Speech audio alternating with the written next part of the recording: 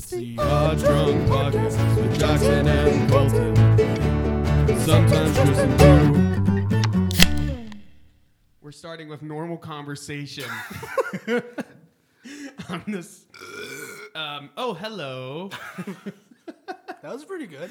I thought that was. Guys, it may sound like it, but we've not even had a beer yet. Like, Well, we've just started. I've almost finished this one, but Well, okay. Some of us haven't had a beer yet, as in me. I know it sounds like we're definitely like a whole 6-pack in. I think we're just in a good mood. We're in a fun mood. We got the crappy parts of the day behind us. Crappy parts behind us. Jackson's got a cool T-shirt he's wearing. Hey, okay, let me tell you all about this T-shirt, even though you can see it. Yeah. And maybe for a future, a little hint for a future episode, but not in the foreseeable future, but future. Yeah. Monty Python episode has to happen, We right? love Monty Python. Well, this shirt is it's got the Black Knight missing. I think he's just missing one arm in this case. He has not yet lost the other limbs. Yeah, the rest. But it says "'Tis but a scratch," and then his arm's cut off, and it's Just a flesh wound. great. Yeah, tis. I'm taking one of my classes that Yeah. I'm taking. You made me question what my shirt said for a second. One of the classes I'm taking at school is medieval women studies. Woo woo. And I'm in that class, and it takes every ounce of my willpower to not constantly reference Monty Python during our class discussions. Is that with Dr. Martin? It was Dr. Martin, yeah. And I know he would know. Yeah, he's a Monty Python fan. I feel like most history majors are Monty Python fans. If you're not, that's stupid. Especially if you're like a European medieval history major. You have to be. Yeah. And let's be honest, Monty Python humor is like liberal arts major humor. Oh, yeah. That's bachelor's degree liberal arts major. I always knew about Monty Python before, but I honestly, really, I haven't seen really any of their stuff. As soon as I got into college, though, here's because of you mostly. Here's a fun fact about Monty Python and the Holy Grail, because I've talked about in length with you, probably just me drunkenly ranting at you about how the Holy Grail, the Monty Python movie, actually does have some historical accuracy or historical authenticity. In the sense that it's very clear they knew their history, and another detail I learned about recently. So when the French knight is taunting them at the castle. In one of my favorite scenes, yes. Yeah, the go away, I shall taunt you a second time. There's a part where in that conversation where he's like, leave you silly English niggas. So he's butchering the pronunciation of knight. But in the medieval ages, a lot of people would have pronounced the word knight as knicht. Knicht. So they're actually butchering the actual pronunciation of the knight, how a medieval person would have pronounced it. Oh. Which is just a little detail there. That's pretty cool. Anyway, should we talk about what we're talking about, or should we talk about what we're drinking? Let's talk about what we're talking about. What are we talking about? And then we can talk about what we're drinking. I forgot what we're talking about. I know exactly what we're talking about. Lay it on me, bro. It's just kind of hard on how to classify it. Let's word it this way. Yo, lay it down for me, homie. These be the albums that. What be thy talking about today, tonight, 'tis whatever day or time you might be listening to this. 'Tis. It doesn't matter which day or what day it is. I don't know. I don't know what just happened. We're talking about we're talking about the albums that have personally influenced us, and albums that have been an influence just in the wide music spectrum in general. Music episode. We haven't had one of these in a while. Yeah. Since we're too into pop culture these days. Yeah. Let's pop culture. Let's and roll it back to the good old days. Mythos and video games and all that nerdy stuff, right? And pie. Pie. Hey, you can't hate on pie. Can't hate on pie. Yeah, so we're going to talk about albums, and our initial idea was talk about albums that influence us specifically. Yeah. But we decided we're also going to talk about albums that are important influences to music. Just culture. To music their culture. genres or yeah. to pop culture and stuff. And when I say album, the reason that I'm specifying albums in this case, instead of just the bands, the artists, is because there's some bands where, they're great, but maybe there's not an album there that I could... It's hard to pinpoint an album, like Bob Dylan. Oh, yeah. That's Bob Dylan, it's hard to pinpoint a specific album that is the influential Bob Dylan album. He's influential. He is influential. All this stuff is pretty influential. But it'd be difficult to say... Like, some of the band's albums I'm going to be talking about, I may not even listen to this band that much or even be, like, a ginormous fan. But that album in particular hit me a certain way and left a lasting influence on I've got a couple words. Both my musical life and just my musical taste. I've got a couple musicians where I want to talk about. I listen to, maybe I listen to several of their albums. Maybe I only listen to just the one. But but there was that one album that really hit me.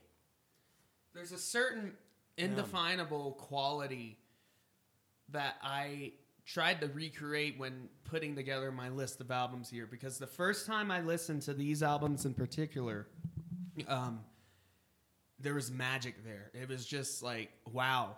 Just the wow factor, and also I've never heard anything like this before, and if I have heard something like this before, this goes beyond what that was. Yeah.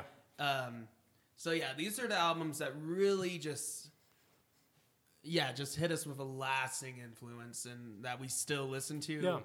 And we're going to talk about, again, also some albums that we think influenced a genre. They're going to be albums we like. Yeah. I'm not going to talk about Katy Perry.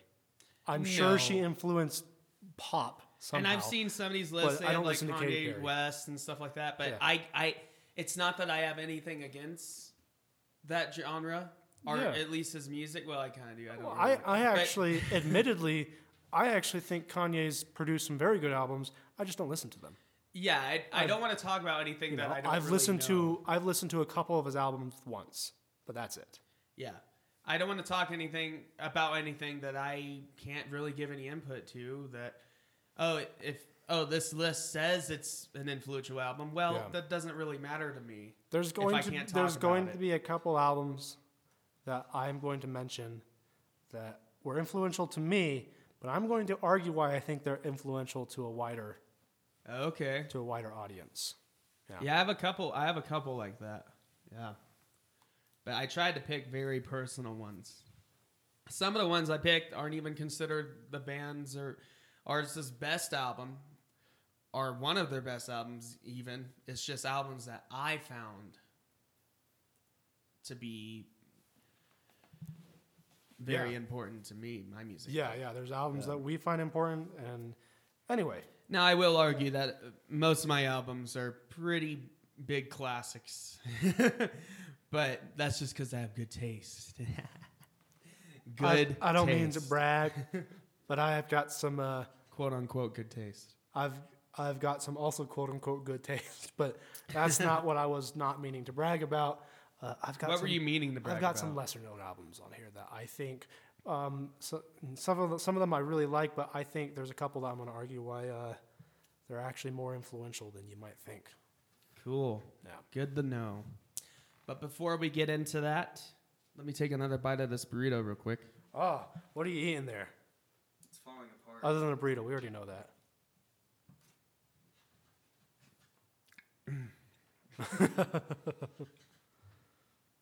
I'm eating the DPD burrito, which is a chili relleno burrito with pico de gallo, carne asada, lettuce, rice. It's got some rice in there. So there's some enchilada sauce, and then obviously the chili relleno. Yeah, cheese. There's cheese in there. Well, yeah, the cheese is part of that. It's, that's a given. Duh. Of course. But yeah, it's an amazing burrito. I haven't had it in a long time. It's from one of my favorite fast food Mexican joints. Machos. Yes, Machos. Okay, yeah. Yes. They're good. I used to work there. I mean, I don't know about the work experience, It was okay. but the food is good. It was okay. It's great, fast. I have nothing Mexican bad food. to say that was that is going to end up online for everyone to listen to. Right.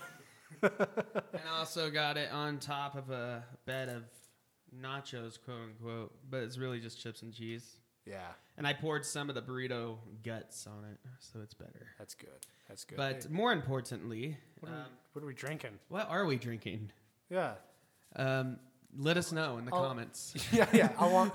Yeah, we're not going to tell you. We just want you to guess. Just guess what we're drinking today. No, seriously. I'll go first here You go first. because I think you've got a specialer beer here. Well, it's Or I'm excited, but I've, a callback. It's a throwback. call back. I've got a beer that is this beer is no stranger to me and Jackson, but we've not had it on the podcast. And This I is- haven't had that in a while. Yes, definitely have some if you want. This is Kilt Lifter by Four Peaks Brewing. It will lift your kilt. Lift your kilt. Lift your kilt. Our terrible Scottish accents. Mine's worse. But this is a Scottish ale, Donkey.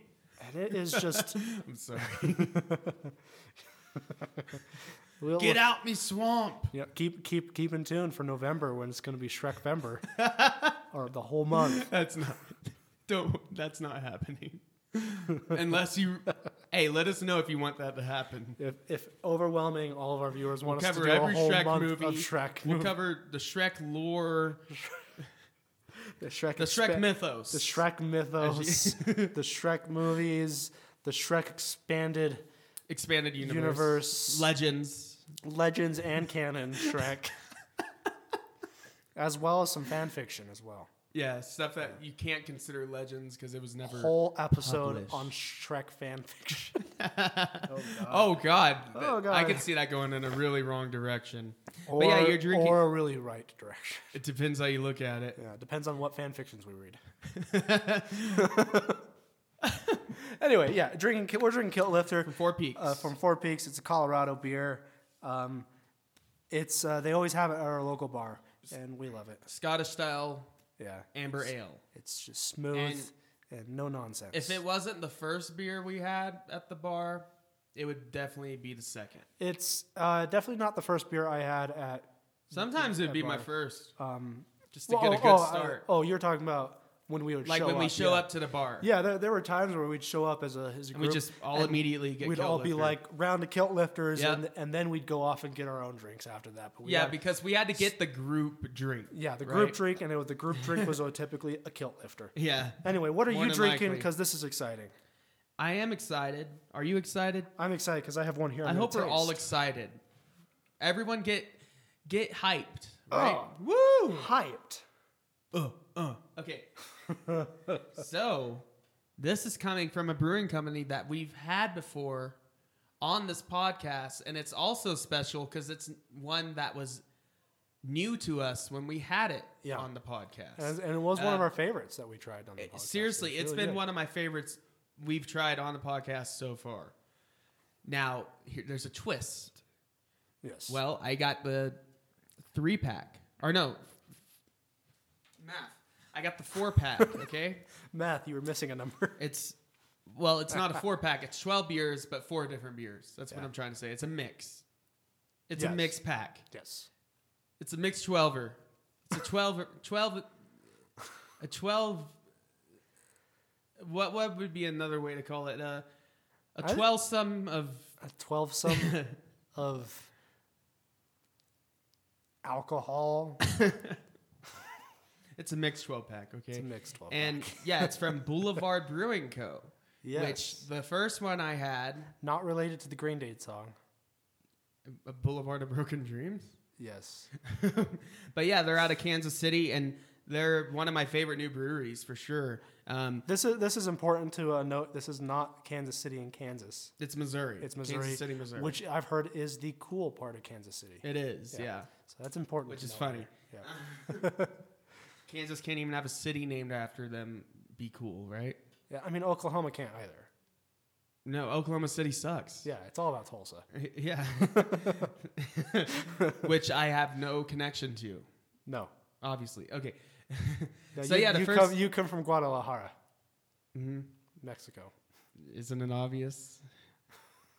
I'm not going to do an accent or anything because that would come across as... That would be bad. That would be really bad. I'd be very upset with you if you did an accent. I'd be upset with myself.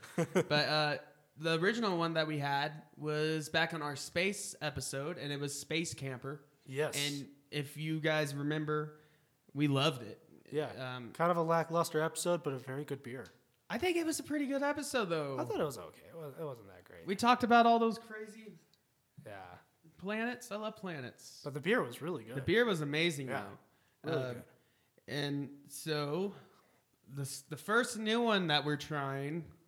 And we'll announce these as Jackson opens more of them we'll throughout announce the them. episode. So, it's their Berry Noir. Yeah, I'm going to try one of these. Berry Noir, however you call it. Ooh, it's The American way or the French way of saying it. fizzes up all pink-like. But sour ale with mixed berries. And spoiler alert, I'll let Colton try it first.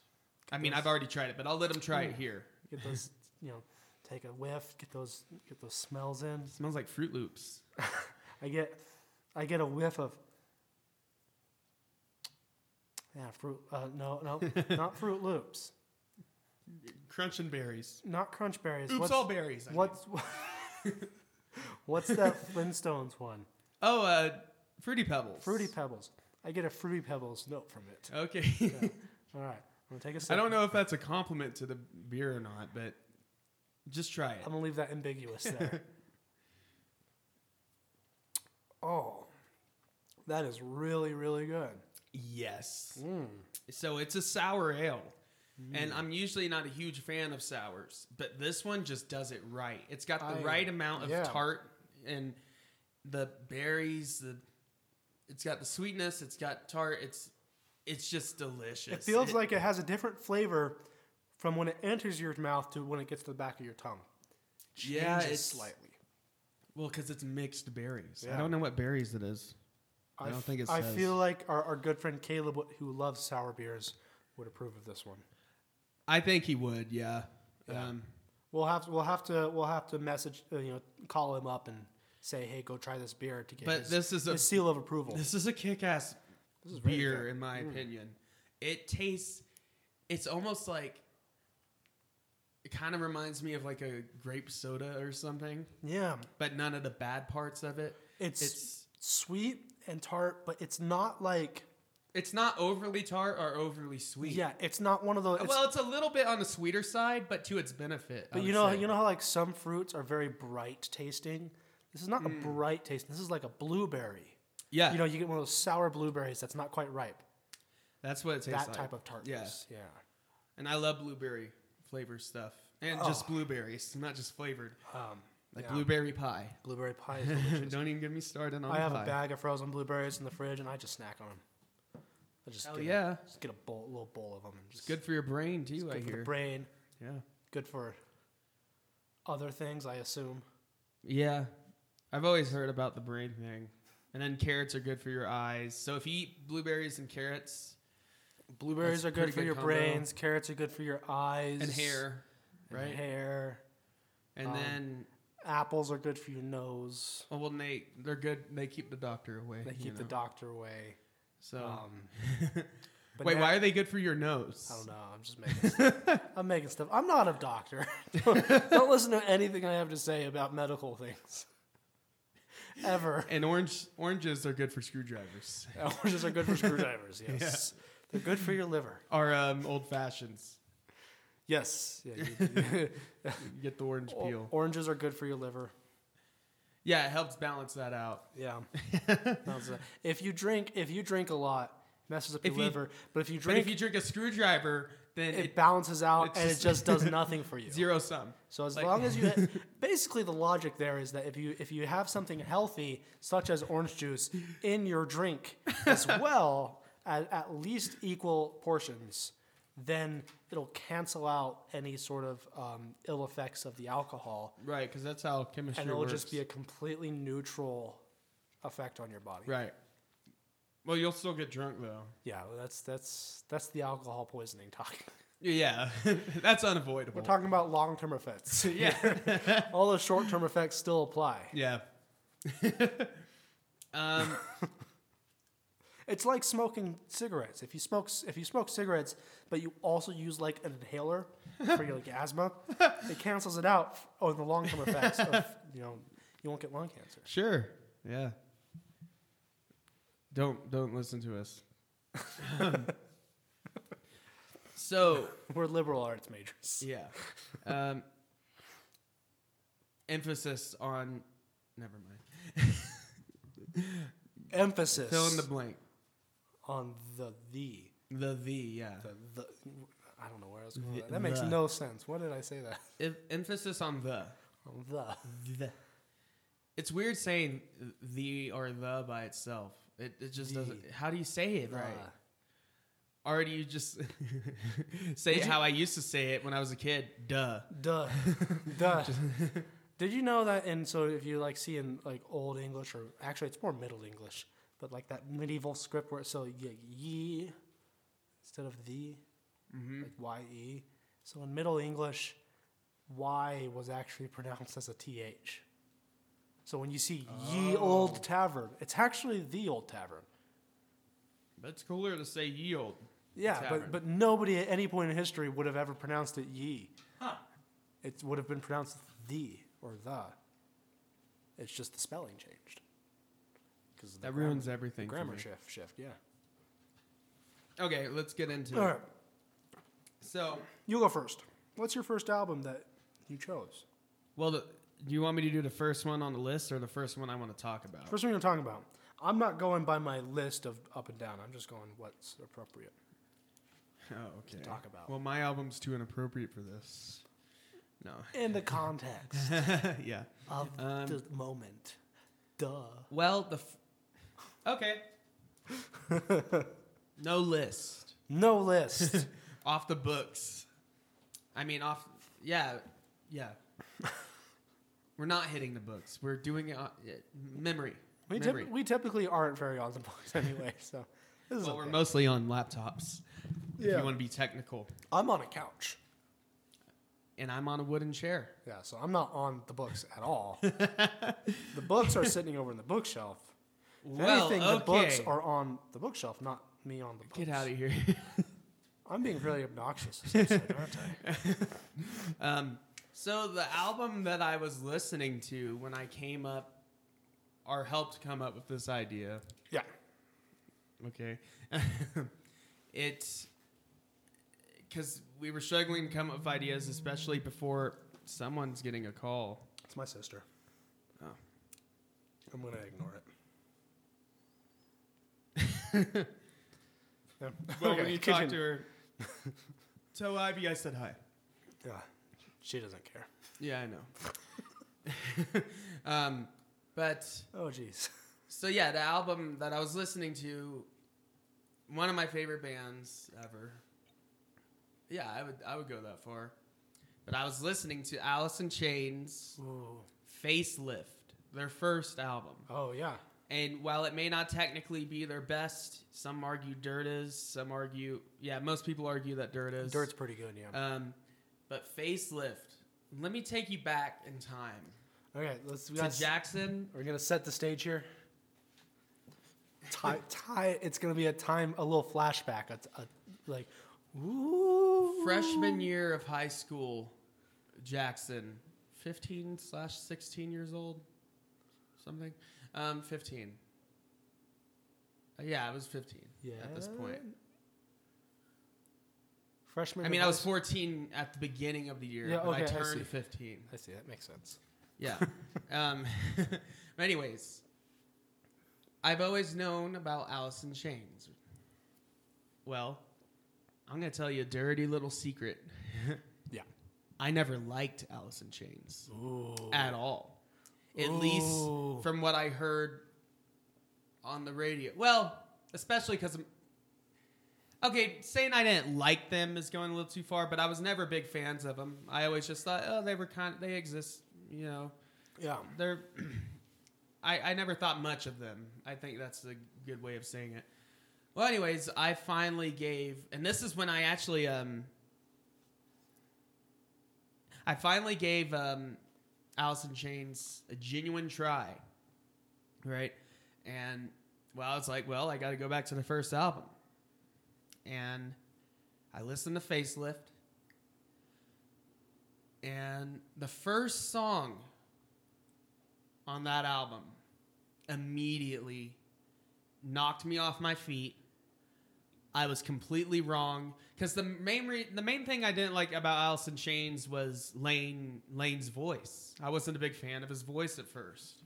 Yeah. For a long time, but now I love it and it's awesome and it's haunting and he had a powerful, amazing voice. But the first song on the album just completely changed everything for me. We Die Young. And then it goes straight into Man in the Box. And see, Man in the Box was one of the ones I was annoyed with at that time. Because it was played so much on the radio. But it is a good song. It is a good song. It's not like Smells Like Teen Spirit where that's played on the radio and it's also Yeah, even Kurt Cobain thought that but was it's more like Lithium.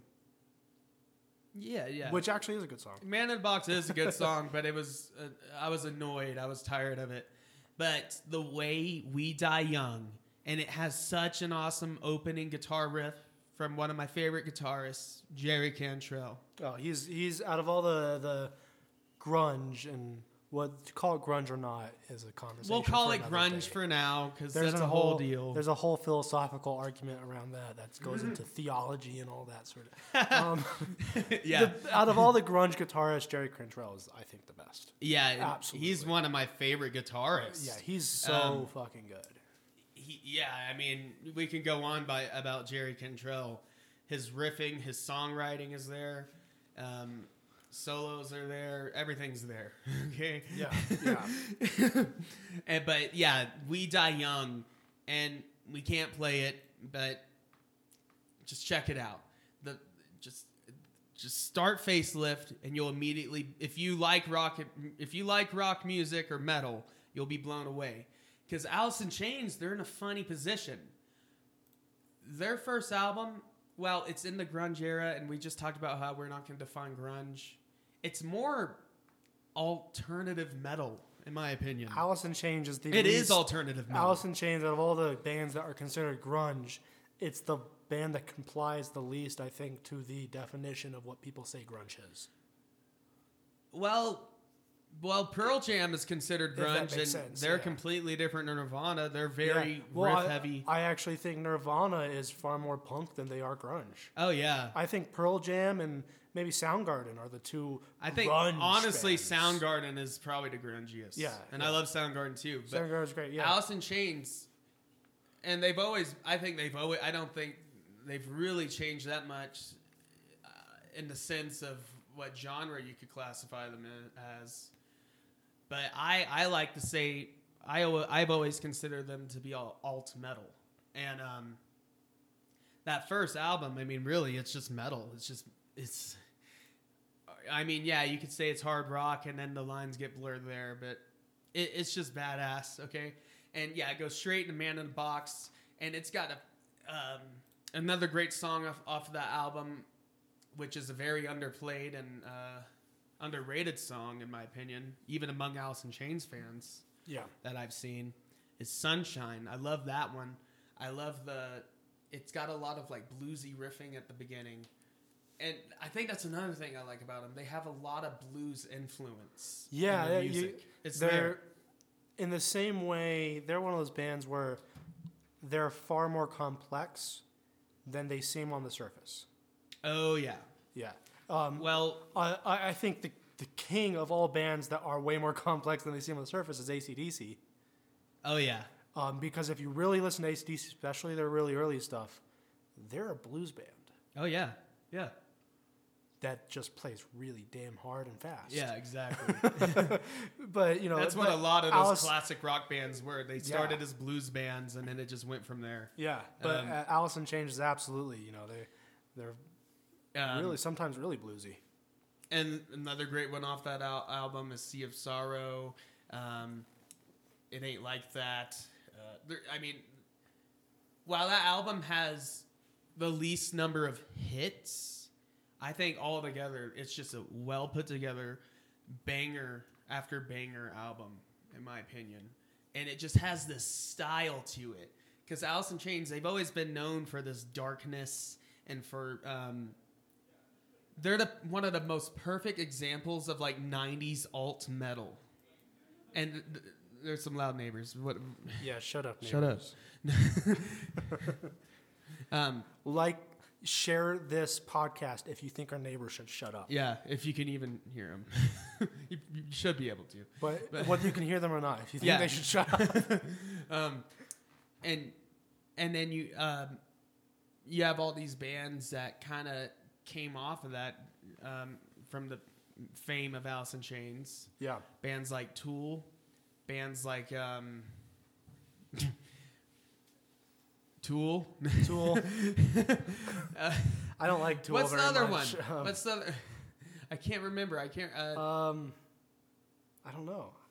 Well, I will say there is like a lot of crappy posts. I can name a couple of bands that are kind of. But I like Tool in that vein. But I don't know if they're what you're thinking of. Korn's Alice in Chains. They're kind of like that.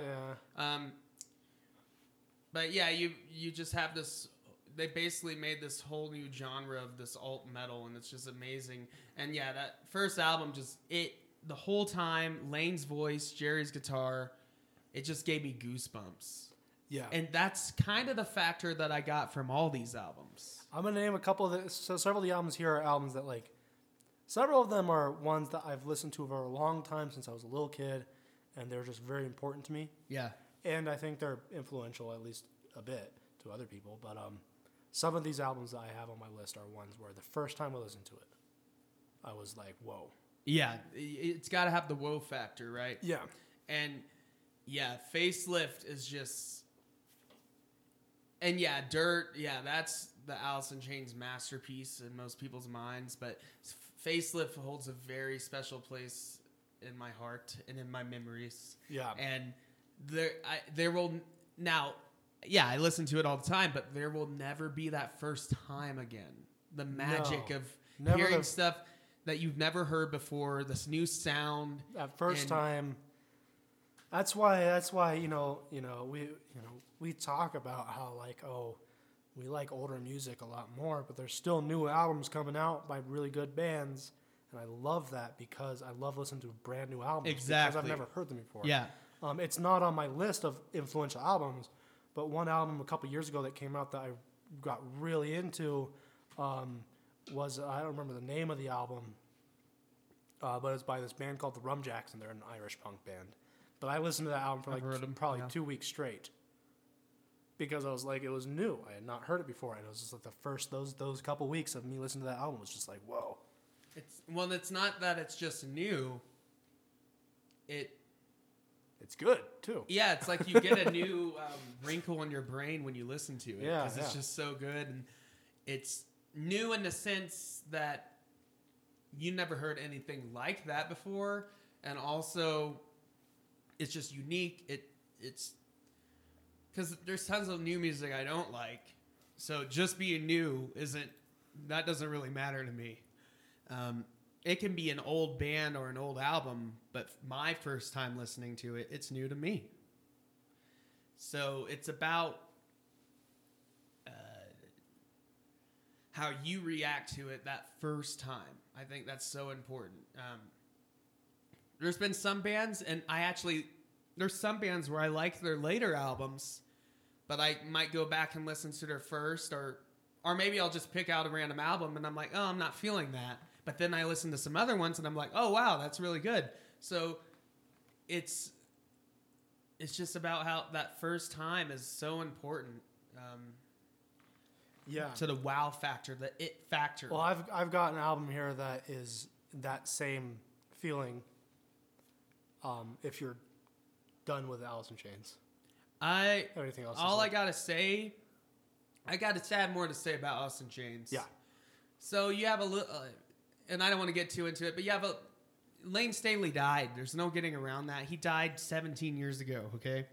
Yeah, but they've done pretty good since They've done amazing since then. And there's a lot of Alice in Chains fans I've seen, and I don't consider them Alice in Chains fans because they're like Lane Staley. You know, it's like Alice in Chains is more than just Lane Staley. Yeah, his voice was amazing. His contributions were great, especially in the beginning until he really got into heroin, which wasn't good. But yeah, he had an amazing voice. There's no repeating that.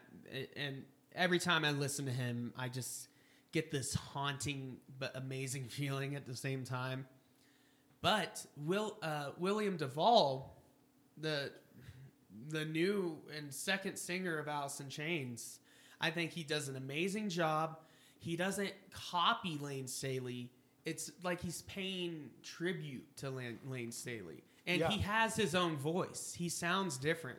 Yeah, and that's what I always appreciated. That's what I admire. That's what I appreciated about the singer for AC/DC.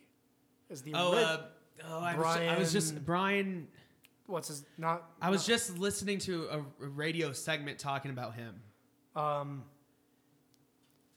It's gonna be driving me crazy. I don't remember his last name. Let me look it up. I know my dad would know. And it's gonna be you're gonna say it, and I'm gonna be like, oh, how do we not know that? I know it's Brian. It's Brian something. Brian Johnson. Brian Johnson.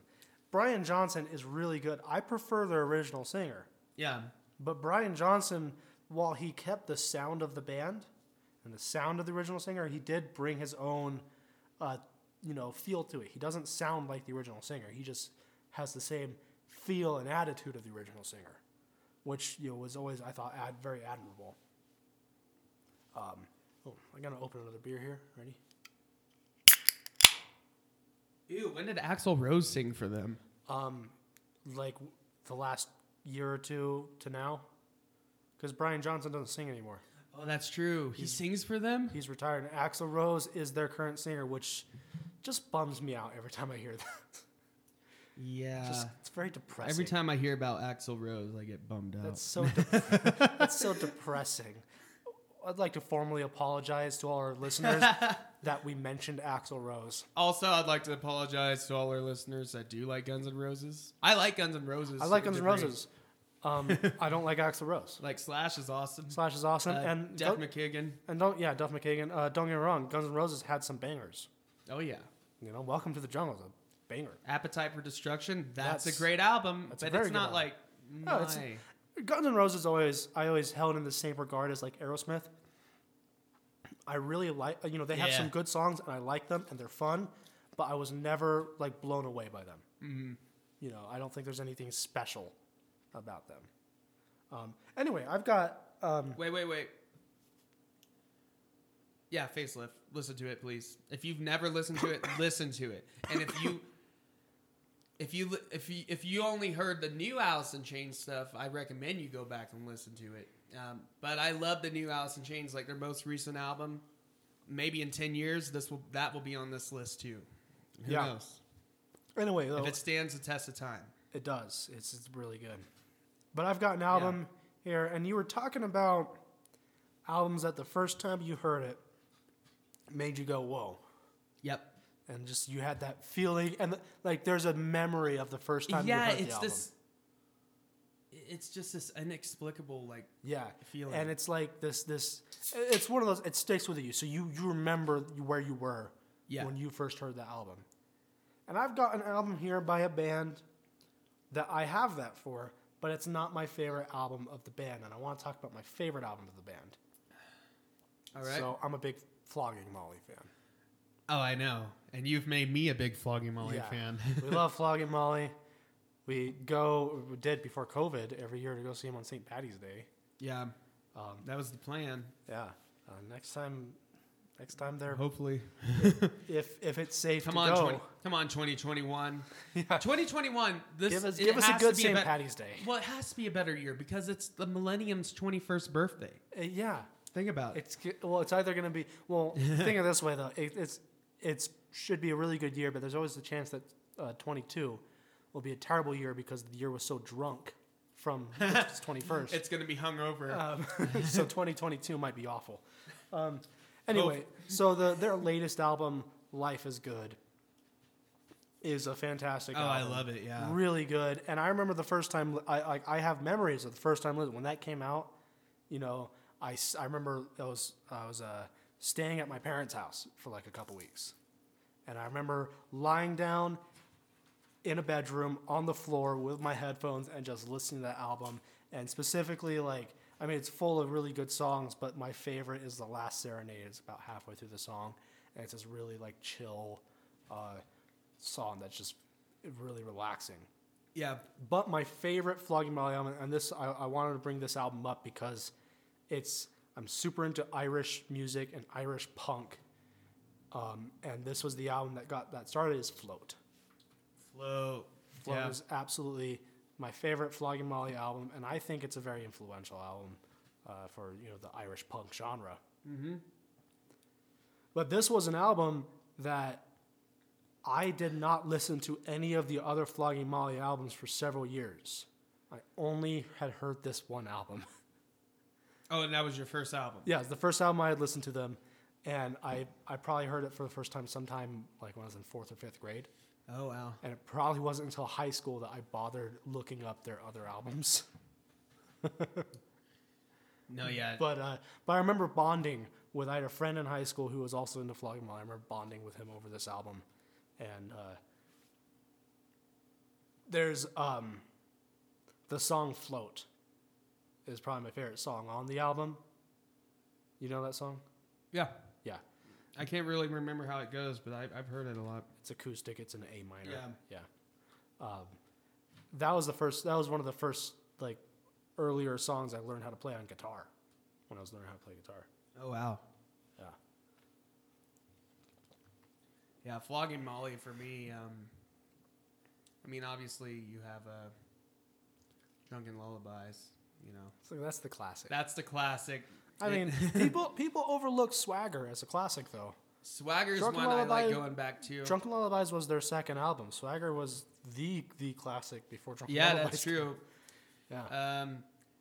And then I think it's on, or no, I think it's a single actually, or it might be on the most recent album. Which one? I forget exactly what the song's called. It's kind of a long title, but I love it. I think it's like the Last Day of the Rest of Our Lives Part 2 or something like that. That's on the new album. I love that song. That's a really good one. Yeah. Yeah. Yeah, I think another underrated Flogging Molly album doesn't get talked about a lot is Speed of Darkness. That's one I actually haven't looked into that much. Yeah. I don't know why. It's one of their more punk albums. They wrote that one while they wrote and recorded it in Detroit. Oh, okay. And it reeks the Detroit city scene. feel. Yeah. And it's really, really good. It's far I've more always punk. enjoyed the Detroit scene. Yeah. A lot of good stuff's come from there. Definitely. You want me to get into another one? Yeah, yeah. So, which one do I want to do? Because I want to wait for that one. Okay, let's do an album that ever since I listened to it, I don't know why it's been so long. I mean, it's taken so long for me to listen to it. And this album, it's got like one or two like hits on it, like radio. Yeah. But this album is a complete piece the whole time. Like I would consider it to be like art, basically. And the first time I listened to this album, it was like during the fall of my junior year. I remember the time. The fall, like this autumn of junior year, or Autumn. the fall of the No, junior year? the autumn. Because The- that's the way more fall. dramatic sounding. Yeah, it was during my downfall The downfall of my in junior year in high school. Not even senior. Junior year. No. Well, that's why you graduated and went to college, is because you had your downfall in your And junior then my year, rise. and then rose to prominence and victory at the end. No, it was during fall as in autumn as in the season. Junior year is your best year to have a downfall, which is disturbing because we're both in our junior year of college. Hey, it better not happen now. So- It's too late in the game. Knock on wood. Well, that's not wood. This Is that wood? This is wood. Yeah. That's tile. No, that's actually wood. It's just covered in vinyl. Okay. Well, let me knock on the real wood, not vinyl. Yeah. Well, knock on vinyl, one of my favorite vinyls. Yeah. One of your favorite vinyls. But the Dandy Warhols. Oh. And I'll get to the album Yeah. in a second. But they're, if you know anything about the Dandy Warhols, they're like the hipster band. They're super hipster, yeah. They were one of the first, like, in the hipster scene, I guess you could say. I mean, they're from Oregon, too, so. Yeah. And that's the most hipster state, I would argue. They have high hipster credentials. I think they're from Portland. Correct me if I'm wrong. I don't know everything about them. If you could have a bachelor's degree in being a hipster, they have it. Yeah. Oh, they have a PhD. They have a PhD. But they would never admit to it. No, they would. Because a hipster never admits Yeah. that they're a hipster. Because if they do, by default, they're not. Yeah, which is weird because like I legitimately think I'm a hipster, Then you're not a hipster. but like I admit Because a I'm real hipster denies it. Yeah, but then Because they're like, no, but I'm cooler than that. Well, You can't classify me. it puts me in a dilemma where I go like someone will be like, oh, you're pretty hipster sometimes. I'm like, yeah, I am hipster. From now on. And then I admit it. But then the fact that I admit it makes me not a hipster. Yeah. But then if I admit that the fact I admit it makes me not a hipster, I'm admitting that I'm not a hipster, which makes me a hipster. But the fact that you're even classifying it as hipster makes you not hipster. Yeah. Basically, if you're a hipster, it's an unspoken thing. It's just you are. Yeah. Like, you don't go any further than that.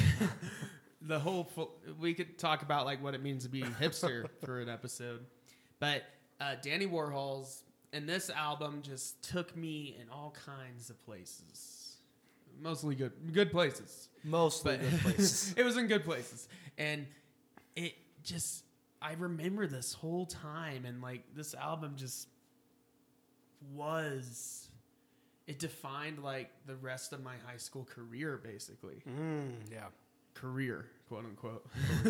It's high school. I always hated when teachers in high school would refer to your high school as a career. I'd be like, shut up. I live with my parents. It's a requirement. I'm only doing this because I have to. Yeah. But so anyway, let me get to the actual album.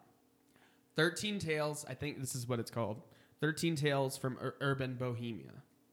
I'm pretty sure that's the full title, and I might have shortened it a little bit.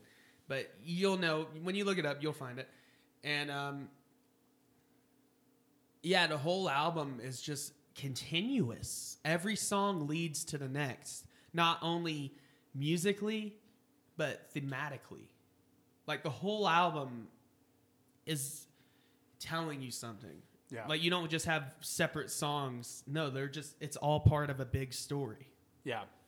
And the big one from that album is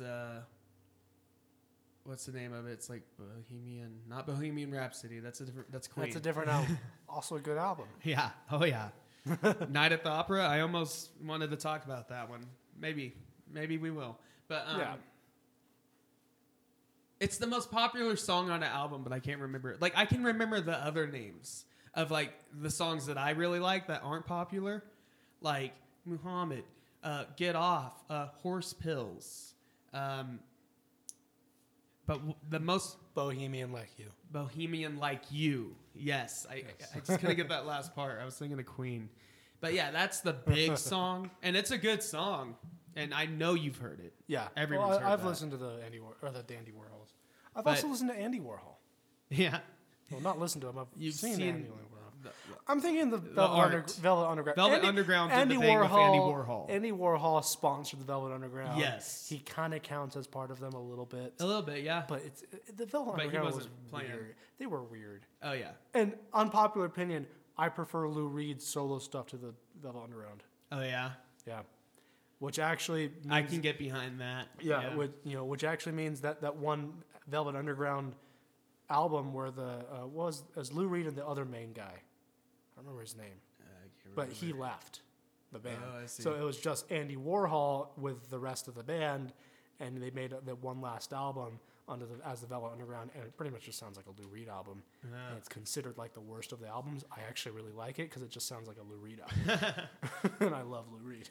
But yeah, 13 Tales from Urban Bohemia just tells this whole story, but every song is unique too, but they always lead into the next one, and it's just I think it's an amazing album, and I can think about basically like every day I was listening to it, it kind of flashes back to me. Is it one of those albums where if you put it on nowadays, it will just like bring me back? You kind of just melt. I mean, as soon as it starts playing, it's not like mind melting and well, like I don't mean mind melting, like, but in the emotionally, yeah, you kind of just go. And that whole album, I always go back to it. Yeah, and it's comfort food of music. Yeah, and it's a weird album. Everyone has a comfort. You got food some album. bangers on there, but also you got songs that you can kind of just fall asleep to or just like relax to. It can be very relaxing and comforting. In fact, there is a song I believe it's called Sleep. Oh. And the lyrics are, if I could sleep forever. Is it a song you can sleep to? You can, yeah. It's very good. It'd be really cool if it was a song that was like really hard. It's like keeps and energetic and keeps you awake.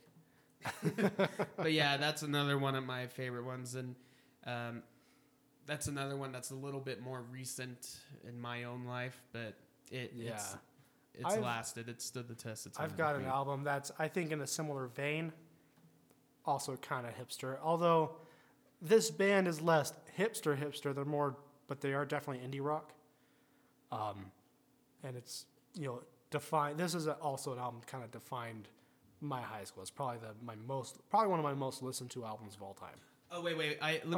Oops, sorry. I don't want to interrupt. But the other song was Godless. I love that one. I played that one before. Yeah. Get Off. I play that one a lot. And it does. It has a double meaning. That's all I'm going to say. There's a meaning there. You dirty. Hey, I didn't do it.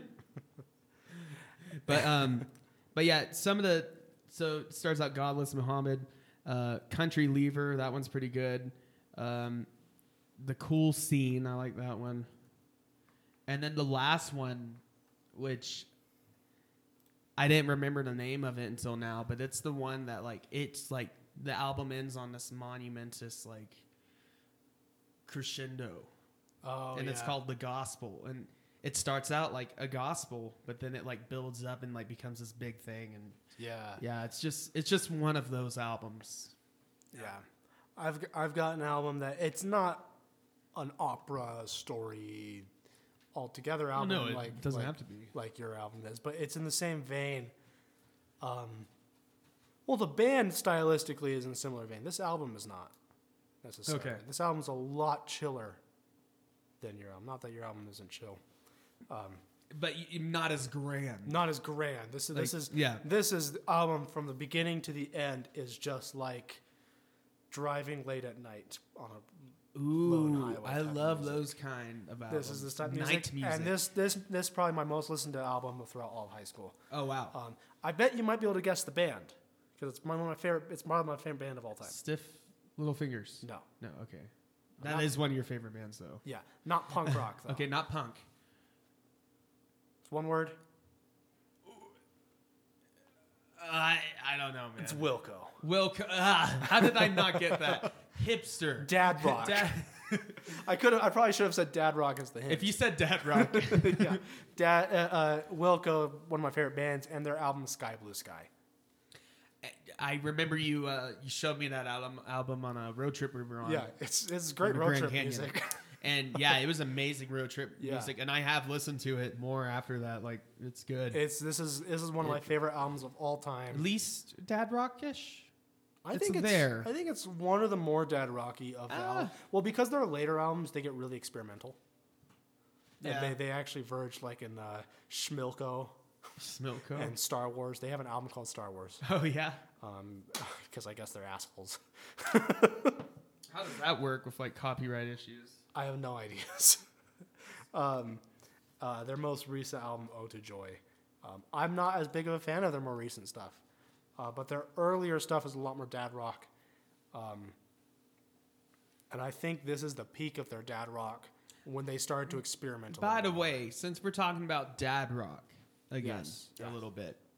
A lot of people got the idea or the misconception that we thought dad rock was bad. No. No, Dad rock can be rad.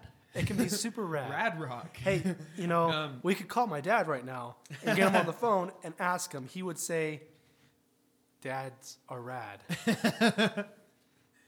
No, but like, yeah, that whole episode, obviously, yeah, it was our first episode. We didn't really know what we were talking about. But yeah, we weren't saying that dad rock is a bad thing. And if we called a band that you like or artist you like dad rock, that wasn't supposed to be an insult. No. So We're referring to dad rock as a sound, exactly. not as a Sorry, I'm eating burrito, but not as something to be an insult or anything like that. Yeah. Wilco, we think is pretty quintessential dad rock. Wilco is probably my favorite band of all time. you always go back to Wilco. Every time I talk to you, you're like, man, have you heard the new Wilco thing? I love Wilco. They're so good.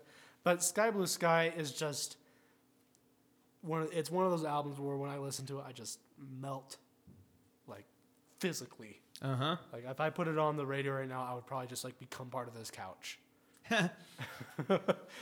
It's just Especially if you had a couple edibles, too. yeah, especially if you had a couple edibles, because it's not a trippy album by any means. No, but it's... and I've listened to it. It's very just like... It's got this openness and like... yeah, it's almost jazzy, but it's not jazz. And it is really good, like, road trip music. Yeah. Like, you want to listen to this when you're driving down It's just road a trip long music. highway. It's rainy day music. Yeah. I love listening to that album on rainy days, especially rainy days when I'm driving. Exactly. That is the best time to listen to Sky Blue Sky on a rainy day on the highway. Which is funny because it's called Sky Blue Sky. yeah, but it's just But- it has rainy day vibes to it. Yeah.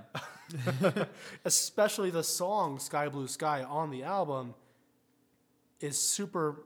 I mean, I guess the best way to describe the whole album, it's melancholy.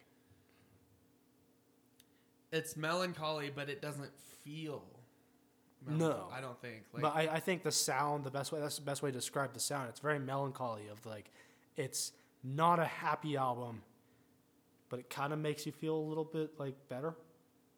That's the way I interpret it. yeah, I see what you mean. Well, like, let me go back to Alice in Chains. Yeah. Especially their first couple albums, super freaking dark. Yeah. And haunting and dark themes, and especially Dirt. That's where it's like Lane's like admitting to his heroin addiction, basically. But that It's amazing weird. albums. But it's weird because Alice in Chains has never made me feel sad. It's No. always made me feel happy. You know what's like, weird is there's a lot of maybe I'm like weird. artists that they have really sad, depressing songs, but they're very comforting. Yeah, well, yeah, and Alice in Chains, it's not even... most of their Like- songs aren't sad, but they do have really sad ones, like Nutshell, Down in a Hole. Yeah, down in a hole. Yeah. But a lot of their songs have this, like, sinister, like, haunting That's quality. true. They're more But it's, like... something like leaning over you. But it's cool. Like, and it's just because I just like how the music's put together. It's hard to Yeah. explain. Like, when you listen to an album that is it's not supposed to be, but an album that is sad or an album that's happy, they can still have way different effects on the listener. Yeah. Just depending on your taste, your upbringing, your, just all that stuff. Yeah. It's just And- very interesting. Yeah, but it's like these songs that are sad or melancholy just are so relaxing sometimes. Yeah. And Wilco Sky Blue Sky, that is a depressing album if you listen to lyrics. Yeah, there's a lot. There's a song, it's probably one of the most beautifully written lyrically songs. And Jeff Tweedy, the singer-songwriter in the band, I love Jeff Tweedy. he is really fascinating because he's known for being a really almost prophetic lyricist. People, several years ago, I saw this Rolling Stone magazine called him like his generation's version of Bob Dylan type of like. He's been compared to Bob Dylan, and I saw this interview with him, or it was part of a book he wrote, I think, more recently, where he explained his songwriting, and he puts way more emphasis on the melodies. The lyrics are totally secondhand to him. Wait, who is this? I wasn't. Jeff Tweedy. Oh yeah. Yeah, but he's considered to be a great lyricist, but he doesn't pay attention to lyrics. But there's a song on the album called "Please Be Patient with Me," and it's the entire song is about I struggle with minor depression, and if you struggle with depression, you know there are times where even minor depression where the easy way to put it is you're not okay, but you don't know you're not okay. Oh, I see. And that's what this whole song is about. It's please be patient with me because I don't know when to tell you that I'm not okay. Right. And it's a beautifully written song, but it's super depressing, but it also makes me feel so good. Yeah, it's interesting how that happens. But honestly though, my favorite song on the album is I Hate It Here. It's in the middle of the album, and I think it's one of the best songs of all time. Fight Me. But I'm not going to get too much in that song, but there's another song kind of on the album that I really love. It's called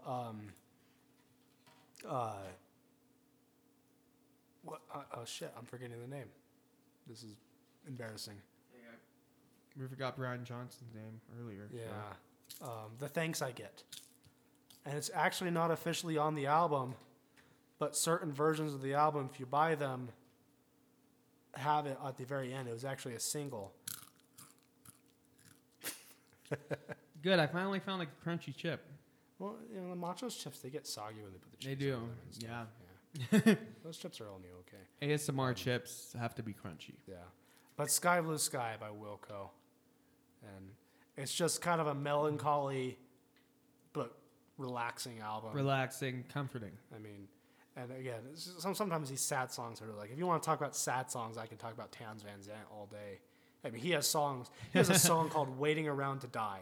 Yeah, I remember that. And That's it's a song about how too. his life sucks, but he's waiting around to die while doing drugs. Yeah. Because what's the point? Yeah. Yeah. That's a really dark one. Really fucking dark. But it kind of makes me feel Side good. tangent here. Yeah. Not tangent. Oh, you got a new beer here. So, the second beer from Boulevard Brewing that I consumed, or am currently consuming, is their pale ale. It is their original, apparently. Let me see that Apparently, can. their first keg was made in November 17th, 1989. Oh, that's a really cool can. And it's a keg in the back of a pickup I really truck. think Boulevard Brewing Company excels on their can design. Oh, yeah. Yeah, I'll have to post pictures of these bad boys. They have really You should good take a can picture design. of all four of the cans lined Well, they up. all have the same general layout, right? Yeah. They have the diamond shape in the middle, but then different colors and different designs, with that. But they always have the diamond shape, and at the corners of the diamond, it has since 1989, and yeah, it is a good design. 12 fluid ounce on the it's other a diamond, yeah. it's a well marketed design, I guess. Yeah. Good. You should get And I love this berry one. It looks like that looks like some dope carpet I would want to have. I would want that carpet, absolutely. Some like 70s, early 80s carpet. I would actually say that's more like late 60s. The one that's very 60s is the Space Camper one. Oh, that's, yeah.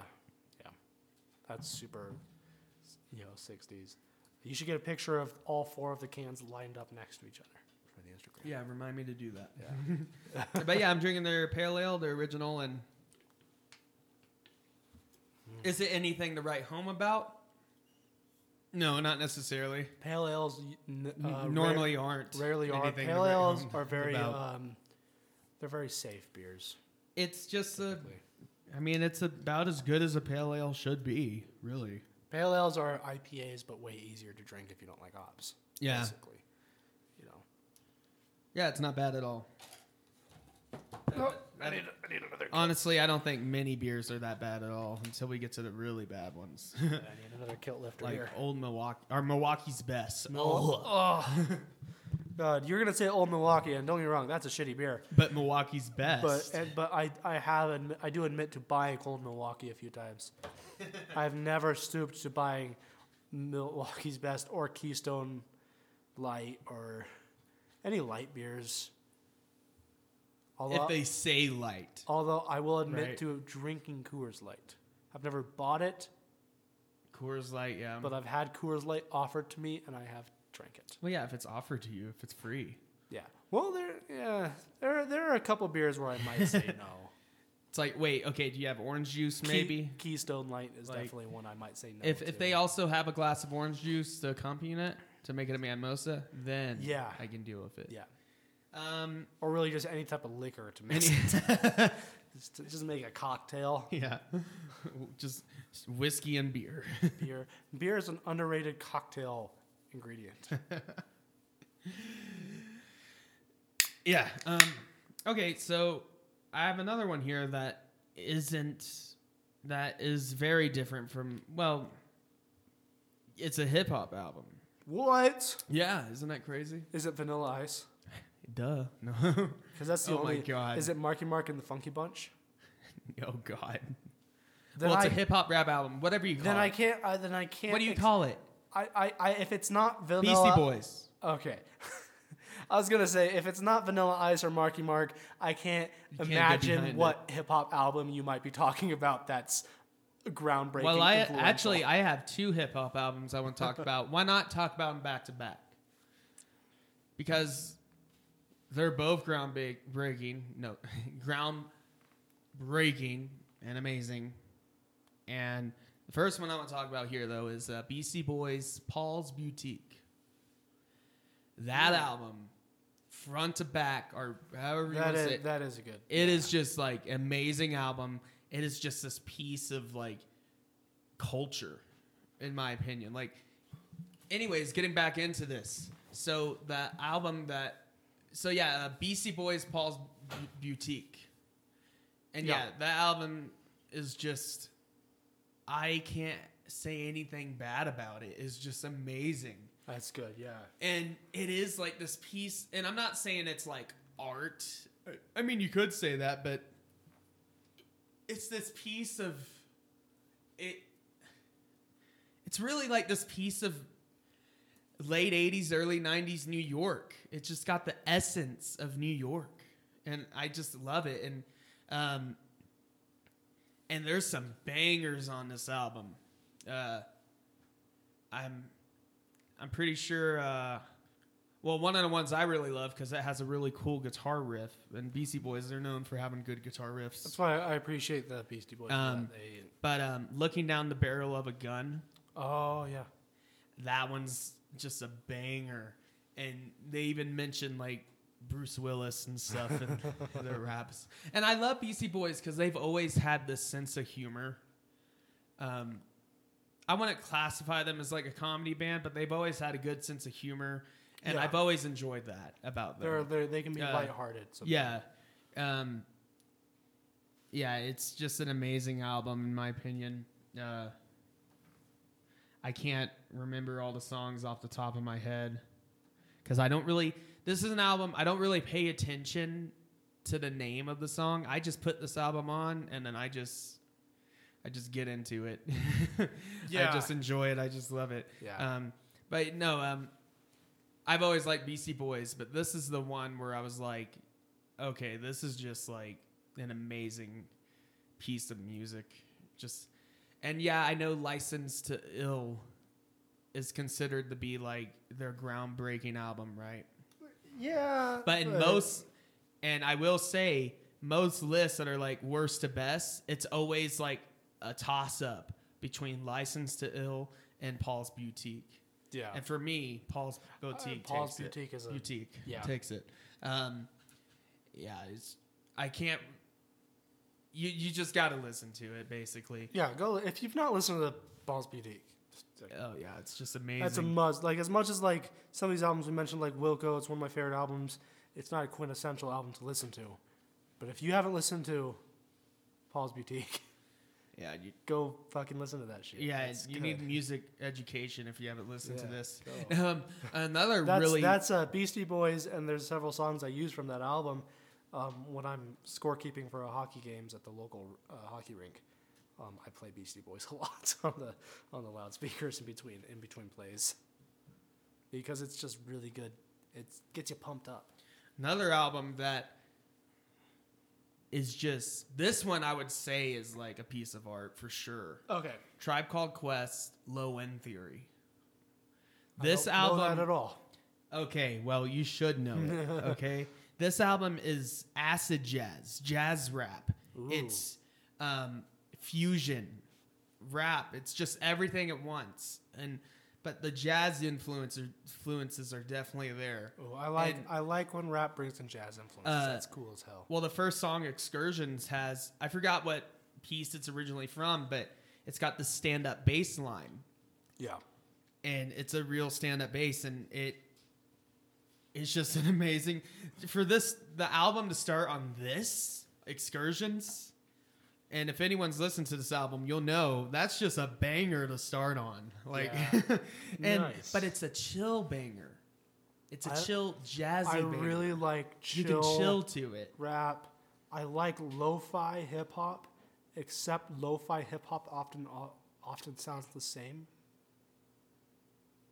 Do you ever listen to lo-fi hip hop? This is, I wouldn't quite say it's like lo-fi hip hop, but it's definitely the same vibe. I like that vibe that lo-fi hip hop gives off. Lo-fi hip hop itself as a genre has a problem of a lot of songs sound very similar. Right. But I like that vibe. But this whole album is just, I would argue, is just a masterpiece. And it's a 90s album that a lot of people forget about. Came out in 91. I don't listen to a lot of hip hop or rap. There are artists I like. It's more modern artists. I like Tyler the Creator. See, I haven't listened to much of him. He's pretty good. Older artists, Spoonie G. Well, obviously you have Run DMC. Run DMC. You have Ice Cube. Oh, Public Enemy. Public Enemy. You have Public Enemy is phenomenal, and NWA. NWA. So I like a lot of that really old stuff. I actually really like Snoop Dogg. Like, oh, how could you not like Snoop Dogg? Not ironically, not just because he's cool. He's actually really good. Well, he's really good, but he is also one of the coolest people. He is so cool I've ever seen. Yeah, he lives, or apparently, at least at one point, had a house in my hometown. Oh, really? Rancho Cowabunga. Rancho Cowabunga. Yeah, Rancho Cowabunga. He apparently had a house there, but I never saw him. My sister did once. Apparently. Yeah, wasn't he like a Jamba Juice or something? No, I saw Exhibit. I wish my name was Exhibit. Exhibit. I was working at a bakery. We make cakes. One of those types of bakeries in California, and it was in a shopping mall that had just a bunch of restaurants, and there was a Whole Foods grocery store. Yeah. And I worked. Our bakery was right next to a Jamba Juice. No, it wasn't a Jamba Juice. It was a Juice It Up. Oh, okay. Juice It Up. And I went over there on my lunch break to get a smoothie one day, and there was this guy in the lobby in the waiting at the Juice It Up. He ordered like after me, and I was like, he looks really familiar, but I don't know where from. Like he probably just has a familiar looking face type of thing. I didn't think much of it. So I got my smoothie and I went back into the my bakery as one of my coworkers was going also to get a smoothie. So she had come out to go get a smoothie. Oh, I didn't follow the instructions for this beer. Oh, we'll get to that in a second. I'm almost done with my story. But she went in to get a smoothie right as I was leaving, and I was in the bakery in the back in the kitchen, drinking my smoothie, and she comes back in with her smoothie, and she's like, "Hey guys, guess who was in the Jamba Juice or the Juice It Up? It was Exhibit." And I was just sitting there like, I knew he looked fucking familiar. Oh, yeah. If you're uncultured at home, Exhibit's the guy who hosted Pimp My Ride. Yeah. Exhibit was dope. Yeah. What's he doing? I have no idea. Pimp My Ride's not a thing anymore. Yeah. I wish it was. Anyway, tell me about your beer you just opened. Oh yeah, I didn't follow the instructions. This beer has instructions on it. That's a weird. I wouldn't. Well, because it's so this one, it's called Steep Drop, and it's a milk stout. I do love a good milk stout. And it says it's brewed with fair trade, small batch coffee. So it's a nitro milk stout, and yeah, it tastes good, but it would probably taste better if I followed the instructions. Okay. Because some of these, they're ready straight from the can. Other ones, there's some things you got to do for the best. I prefer when a beer is ready to straight open from the right can. away. But this one says... It throws me off when it has instructions. And as soon as I opened it, I realized I didn't do this. You're supposed to shake it So it's too up? late. No, you invert the can 3 times. So you just turn it around 3 times. Okay, to kind of mix it up a little bit. And then... Oh, that's if you're using a glass. Okay, it's cool from the can. Okay, I see. Because it tastes good.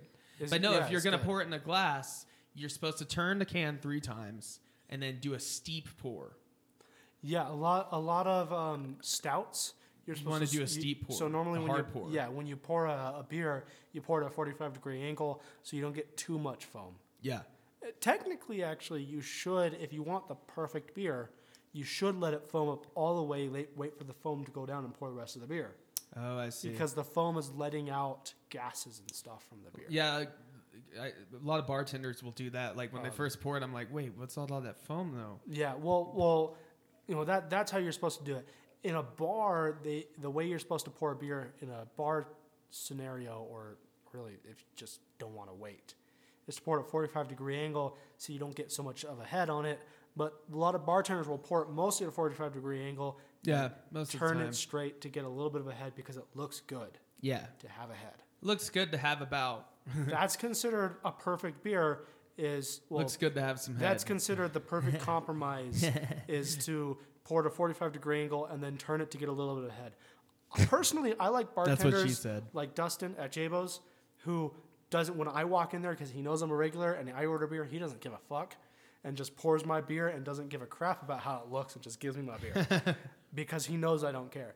But stouts often it's recommended you pour them straight without the angle. It takes longer to pour them because you have to wait for the foam to go down, but you don't want to pour them at an angle. And this one, I enjoy it. Nice. I like stouts, it's good. But I find often a stout is a stout. It's like the same. You know what I mean? Yeah. A stout. It's hard to find, like, they all kind of taste the same to me. Yeah. Except for that chocolate milk stout we had. Oh, that was delicious. That was like it was a nitro chocolate milk stout or whatever. That was really good. But I mean, like, there's good stouts and bad stouts, but there's not so many, I feel, noticeable differences in the flavor and uniqueness in the flavors. Also, for me to prefer, like, I'm just as likely to drink a local stout from Carver's Brewing as I am to drink a Guinness. This one has much more of a 90s looking. That's carpet. That's a pretty cool can. That looks like something you would see at a skate rink. I was thinking of bowling alley, maybe. Oh yeah, it's a little bit more bowling alley. Yeah, I will bowling alley and skate rink designs. Regarding stouts, though, if you're at Carver's at any point here in Durango, Mexico, right, they have a stout there. It's really, really, really, really good. Nice. Yeah. But anyways, back to the low end theory. Yeah, I think it's the perfect blend of jazz and rap. I'll have to check that out. You're gonna have to write that album down for me. I want to check that out. And it has an amazing cover. I'll have to post some of these covers. Oh, definitely. On Insta. Do maybe a collage. Do a collage of the album covers, at least the good ones. Oh, that's really cool. It's a lady and she's painted. Yeah. There's an album because it just red kind and the green and it's cool. It kind of came to mind right now. Also, I mean, pretty much anything from Tribe Called Quest is a good go. I mean, can't go wrong with them. They're pretty much my favorite rap group, and it's funny because I am not familiar with them at all. Oh man, you gotta get into them. There's an album here I want to mention. That I don't want. Busta Rhymes was also in Tribe Called Quest. Oh, I love Busta Rhymes. He's the one who famously, which here's a little nod for the future. Spooktober is coming up. Okay, Ooh. But yeah, and we might talk about this movie in particular, but Busta Rhymes famously fought Michael Myers. And won. That's the best. It's one of the worst Halloween movies. It's the worst Halloween movie. But it's one of my best scenes in any Halloween movie. And I'm so glad it's not canon anymore. But I'm so glad it exists. Yeah. There's an album here, before I get on to an influence, there's an album I want to talk about with you because I know you might have a lot to say about it as well. Okay. But before I get that, because you were talking about this, and I need to remind you, write that album down because I want to check it out. I will. I'll send it to you. There's this really album I want to mention just as a recommendation. All right. There's this band. They're African. Where are they out of? I don't know where they're from exactly. Bless the rains down in Africa. It's not Toto. Anyways, they're called Weezer. No, they're called The Very Best. The Very Best. And there's a specific album I really like. It's called Makes a King. I have to look at it right now because I forgot what it was called. Makes a King by The Very Best. And they're they're like traditional African influenced, but they have a lot of hip hop and pop influence though. That's cool. Really, really cool album. That sounds interesting. I'm not going to go really into it, but I recommend it. Check it out. Yeah, you have to show me. Really, really cool album.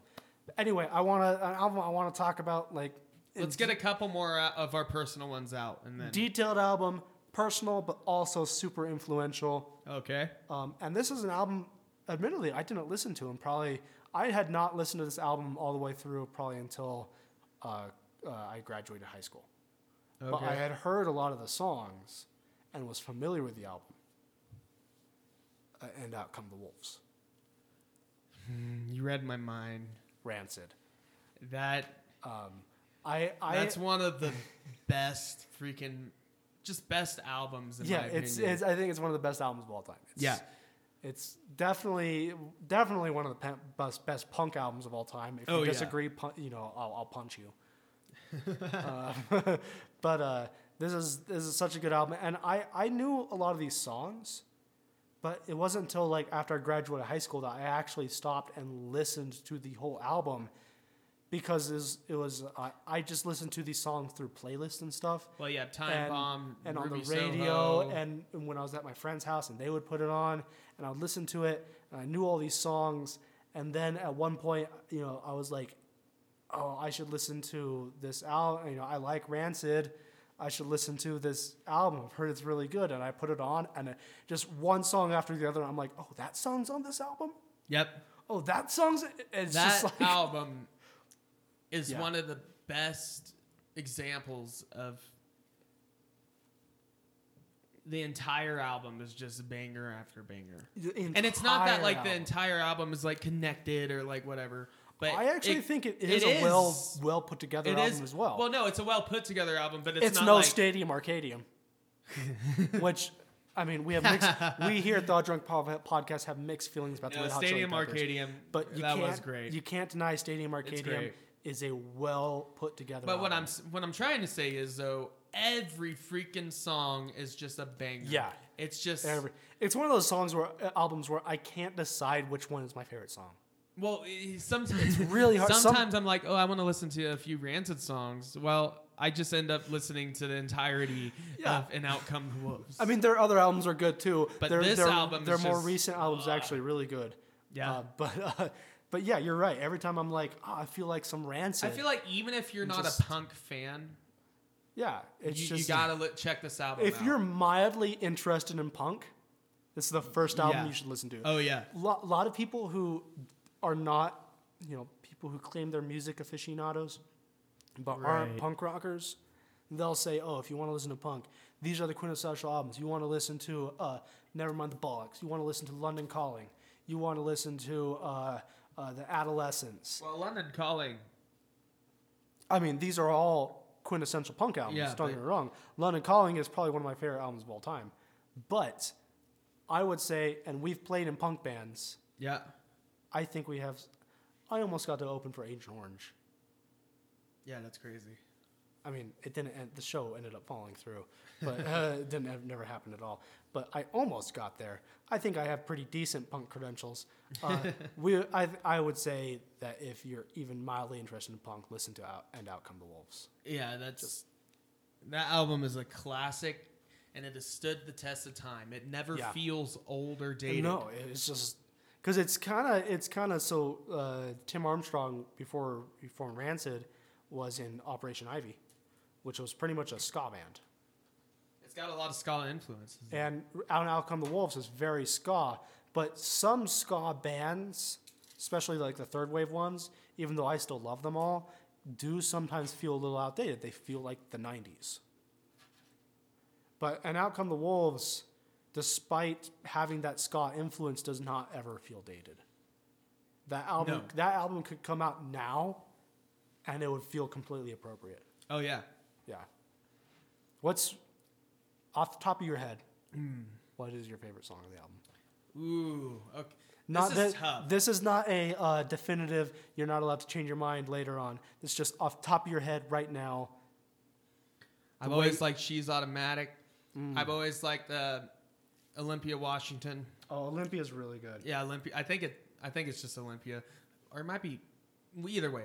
And I always liked that one. I've always liked Lock, Step, and Gone. Or Look, Step, and Gone. Yeah. And of course you got Ruby Soho. You've got Time Bomb. You've got Time Bomb's. I know it's one of the more widely played ones, but I love that song. Exactly. It's just so catchy. It's so I like good. Junkie Man. Junkie Man's really good. What's it called? The War's End. I think. Yeah. Maxwell Murder. Maxwell Murder. The it's opening super track. short, but it's just amazing. The bass solo. Yeah, it's crazy. Yeah. That's just a great album. And that's an album we can't say. Basically, you just have to listen to the entire thing because you're gonna want to. As soon as you start it, you're not gonna want to end it. Yeah. Listed MIA. Listed MIA. That is so damn catchy. Yeah. It's such a good song. Almost every song on there is catchy. It's crazy. Front to back, a banger of an album. Yeah, just banger after banger. So good. And it is one of the more influential punk albums of all time. Oh, yeah. Like, easily. Like. And this may be controversial. And I don't want to get too into it. With some cheese there. Green Day. Dookie. That's an amazing punk album. I really like Dookie. I really, really like Green Day. They just lost it. Well, and they went a completely different direction. They're not even close to what they used to be anymore. And I will say this. And yeah, I know bands have to change and update their sound, but you don't want to lose what made you so popular and what made you. I will say this. I think some respect is due to Billy Joe Armstrong or whatever his name is. Yeah, Billy Joe. Him and Tim Armstrong are still really good friends. Yeah, He was one of the first. Tim Armstrong always defended Green Day. Yeah. Yeah. But respect. I think respect is due to Billy Joe. He's doing what he wants to do. Yeah. I don't like his new albums. The newest one is, personally, I think, awful. Trash. Yeah. But I hope the newest one was like some kind of troll to the record company or something, because it was really bad. It was pretty and it was under 30 minutes. Which, just because it's short doesn't mean it's bad, but it's short and it felt short. I can name albums that are short. Andrew Jackson Jihad, or now they're AJJ, but most of their albums are less than 30 minutes. People Who Can Eat People are the luckiest people in the world, which is considered like one of the quintessential AJJ albums. Doesn't it clock in at like 27 minutes or something? It's like less than 30 minutes, but it's a fantastic album. But no, I like Green Day, and I think respect should be given where it's due. Of Billy Joe is doing what he wants to do. And Dookie's part of my childhood. That's the big one that I picked. Dookie. Nimrod, a lot of people quote as being really good. I love Nimrod. It's the other Green Day album that people quote as like, even punks go, okay, I admit that one's good. I forgot. I think that Dookie, I think, is better. Dookie is all the classics. Dookie is a classic. Yeah. Here's an unpopular opinion. I don't hate American Idiot. I don't either. I don't think It's when they really completely change their sound. yeah. But for what it is, a rock opera, it does a really good job at that. It's a decent album. It's, they changed their sound. I think it's important as it marks the beginning of their change into what they became. But I don't think it's a bad album at all. I think it's actually pretty decent. I don't love it, but it's decent. Nimrod came out a day after my birthday, Oh. 1997, October Wow. 14th, which is our friend Strider's birthday. Oh, his birthday's right after yours? And his birthday was when Nimrod came out. I never knew that Strider's birthday was the day after yours. Yeah, it always has been. We never celebrated his birthday. Well, he always did like his own thing. And we usually just like lumped him in with mine. Strider, if you're listening, I'm sorry. I never knew when your birthday was. There's another Green Day album that I really like. It also released in October, but Warning. I actually really like that one. That is a decent one. I've not listened That to it one's extensively. Pretty but underrated. I've not listened to that one a lot, but I think it's pretty It's got a decent. lot of folk influence and stuff, and I kind of like that. I like when bands bring in folk influences. And Yeah. stuff. there's some points where it kind of borderlines folk punk. Yeah. A Um, few times. Is that the album where they have that like gypsy punk song? yeah, Yeah. they had the gypsy punk song. That's a so, cool song. Um, I think that's an album that's like, it's not, to me, it's not overall like an amazing album, but it's unique and it's still good. Mm-hmm. So it does stand out a little bit. that album still holds a special place in my. But come on, Dookie. No, you can't go wrong with Dookie. That Dookie one is is- also that one and Out Come the Wolves. Listen to those back and back, and that's like all you need to know about '90s punk. Yeah. in my opinion. Well, okay. I think there's one Okay, more. not all you need to There's know. one more. If you're talking about 90s punk, ignoring ska Skater punk. punk. Oh, yeah, I was going to say ignoring skater punk or ska punk. Talking about 90s punk, drunken pub or punk and drublic. Yeah. No Effects, I think, is a pretty Oh, quintessential, No Effects. Yeah. pretty quintessential 90s punk album. Drunken Punk and Drublic. I always struggle with that title. But I think that's if you're talking about Punk and a Drublic. playlist of quintessential your albums you have to listen to for 90s punk, I would add No Effects into there. Those three would definitely be there. Yeah. There's some other ones. I think after that, a lot of the other ones are optional, recommended but optional. Like Lagwagon. If you had the extra time to listen to another album, there's a couple Lagwagon albums I would throw in. Also, you gotta throw in Sublime. Sublime. Although Sublime, it's arguable if they're considered punk at all. A lot of people really argue that. They're really on the ska reggae. They have punk roots though, They have punk roots, but a lot of and people they have a lot argue of it. punk songs, especially their early albums are very They definitely. punk. Oh, I love Sublime. I knew this guy when What I was, they were famous for was their ska reggae songs. Yeah. But they started punk as hell. I knew this guy when I was growing up, and he In worked. fact, if you want to listen to the like more punk Sublime stuff, Yeah. Sublime actually has a really cool like playlist that they put on Spotify that they put on, Oh. and it's like all their like hardcore like punk stuff. Oh, that's cool. It's really cool. Yeah. As long as it doesn't include any of their fucking stupid re-recordings of Sublime with Rome. No, it's all the old That's stuff. all stupid. It's all Don't the late ever 80s, listen to 90s Rome. stuff. Rome, if you're listening, fuck you. Sublime died in a beach with a heroin needle in his arm. Yep. Well, that was a motel room, but it's more romantic if you say it as a beach. Beach. I knew a guy when I was growing up that he was a sound man throughout the 90s in LA, and he did shows doing sound work with Sublime. And, Oh, wow. but he never thought highly of Sublime. He kind of was just like he was doing his job. And I remember talking to him, this must have been late 2000s I was talking to him, and he said, I remember him saying like, he wished that he knew that he took the time to appreciate what he was doing and who he was working with, because at the time, again, he was just doing his job. He wasn't. He didn't think much of He it. was like he wasn't working with Sublime, but he worked at venues Yeah. that Sublime played at. And after Sublime died and everything, then he realized he listened to them more and was like, "Damn, these guys were actually really good. I wish I had actually taken the time to appreciate it when I was there." But yeah, Yeah. Bradley Noel. yeah, Bradley. He was also if you listen to his stuff, highly underrated guitarist. Yeah. He could freaking shred. I know people like to shit on, what's that one song, What I Got? That guitar, so I can play the guitar like a motherfucking riot.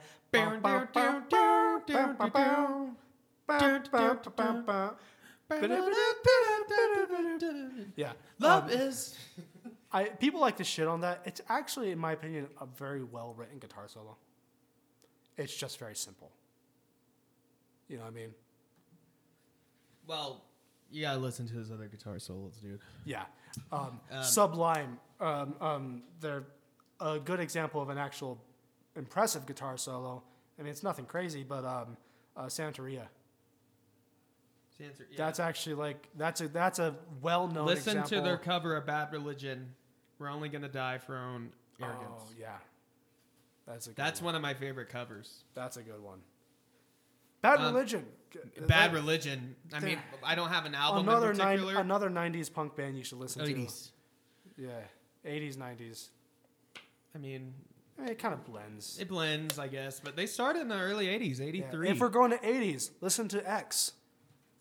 Yeah. I considered including Los Angeles. Well, I considered including that album, Los Angeles, on my list of albums, but I'll admit it. I honestly know about that band because of GTA 5. And I think a lot of people do. That is... have you listened to their new album? No, I haven't. They came out with a new album this year after something like 20 or 30 years of a hiatus. And it is really good. Nice. Yeah.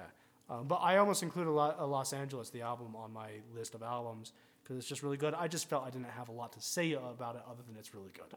Yeah, exactly. You know. But it's good. Another it's one really that good. I have to talk about. I have to. And this goes to our Canadian listeners, which thank you guys. All you listeners in Toronto and Quebec, I really respect that. You guys have been hanging in there. You. We would love to go visit Canada someday. But not right now. But not right now. And also, we recognize that you guys up there probably don't want Americans you mean taking up all your space. Yeah. So we're going to give you your space. But, I've always heard Canada's pretty damn cool. And I've always wanted to visit Canada. And they're just so nice. I mean, that's the stereotype. It is the stereotype, but... And to be fair, I've never met a Canadian who isn't nice. I work with a Canadian guy. You mean it's not nice? Yeah, not nice. Yeah, what? You've never met a Canadian that's mean. I've never met a Canadian that's mean. Yeah, I work with a Canadian guy. He's a cool dude. Nice. He was at my work meeting today. And speaking of Canadian guys, a lot of Canadian bands, including Rush, and rest in peace, Neil Peart. I think I'm saying his last name. It's either Peart or Peart. I hear it different ways. I've always heard Peart. The ultimate three-piece. They are, I mean, I'm serious. I can say this without even hesitating that Rush is the ultimate three-piece band. I've never heard, I mean, there are some good three-pieces out there, but Rush is the most versatile. They're a three-piece band that sounds like 20 instruments. Yeah. They're crazy. And yeah, rest in peace. And they somehow recreate it on stage.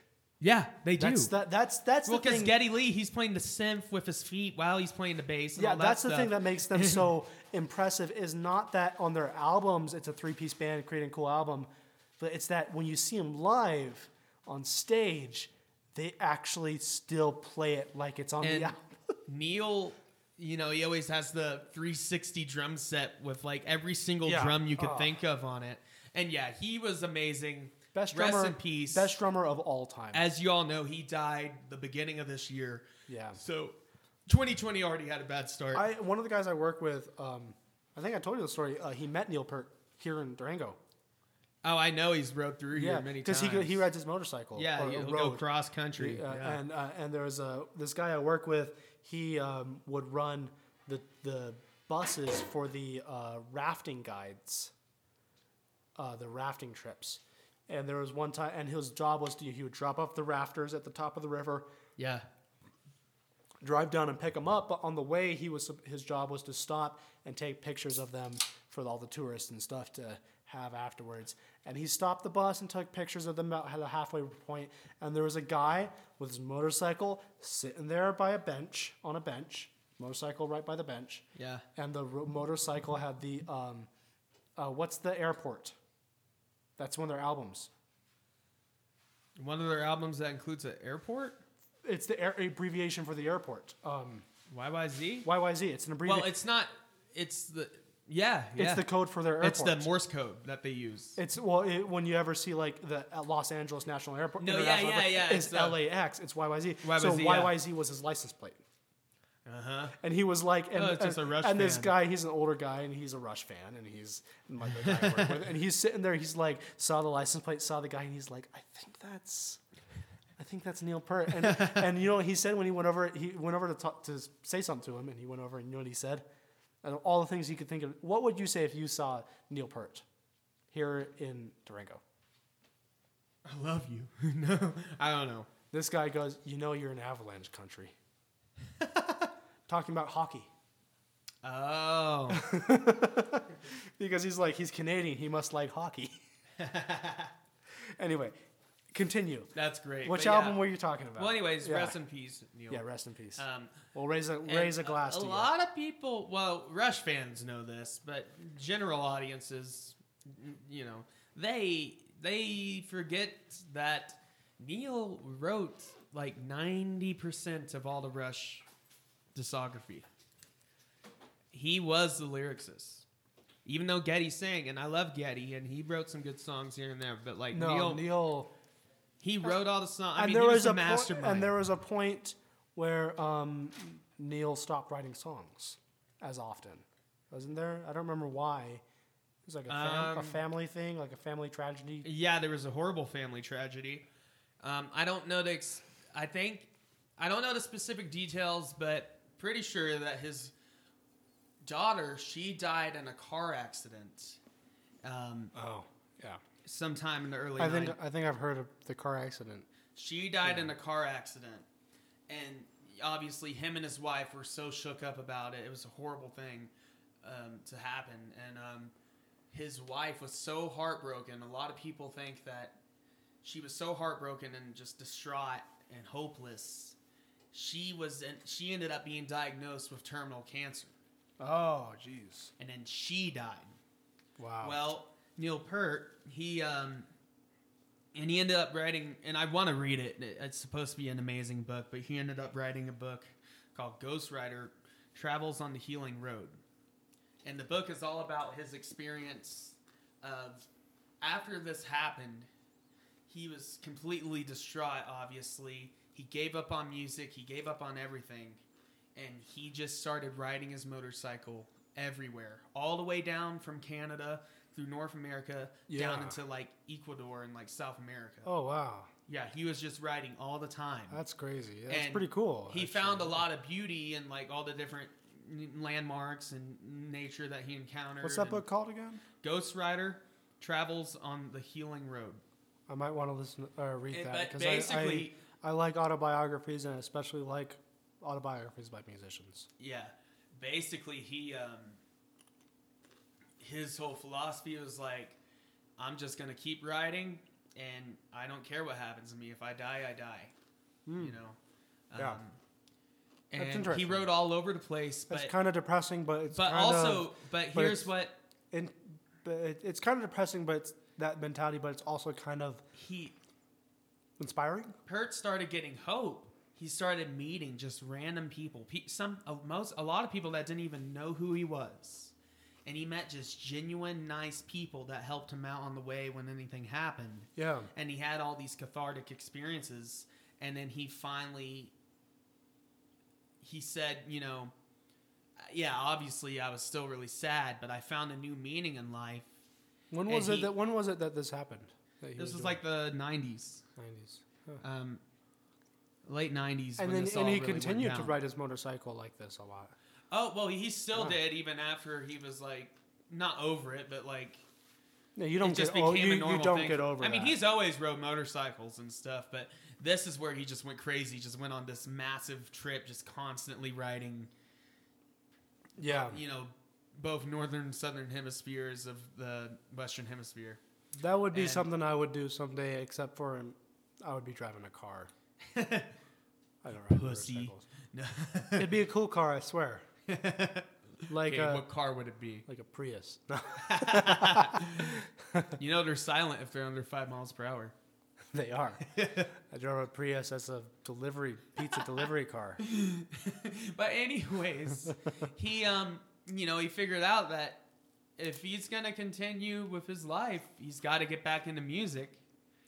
And he got back together with Geddy and Alex, and just kept playing until he would eventually pass on.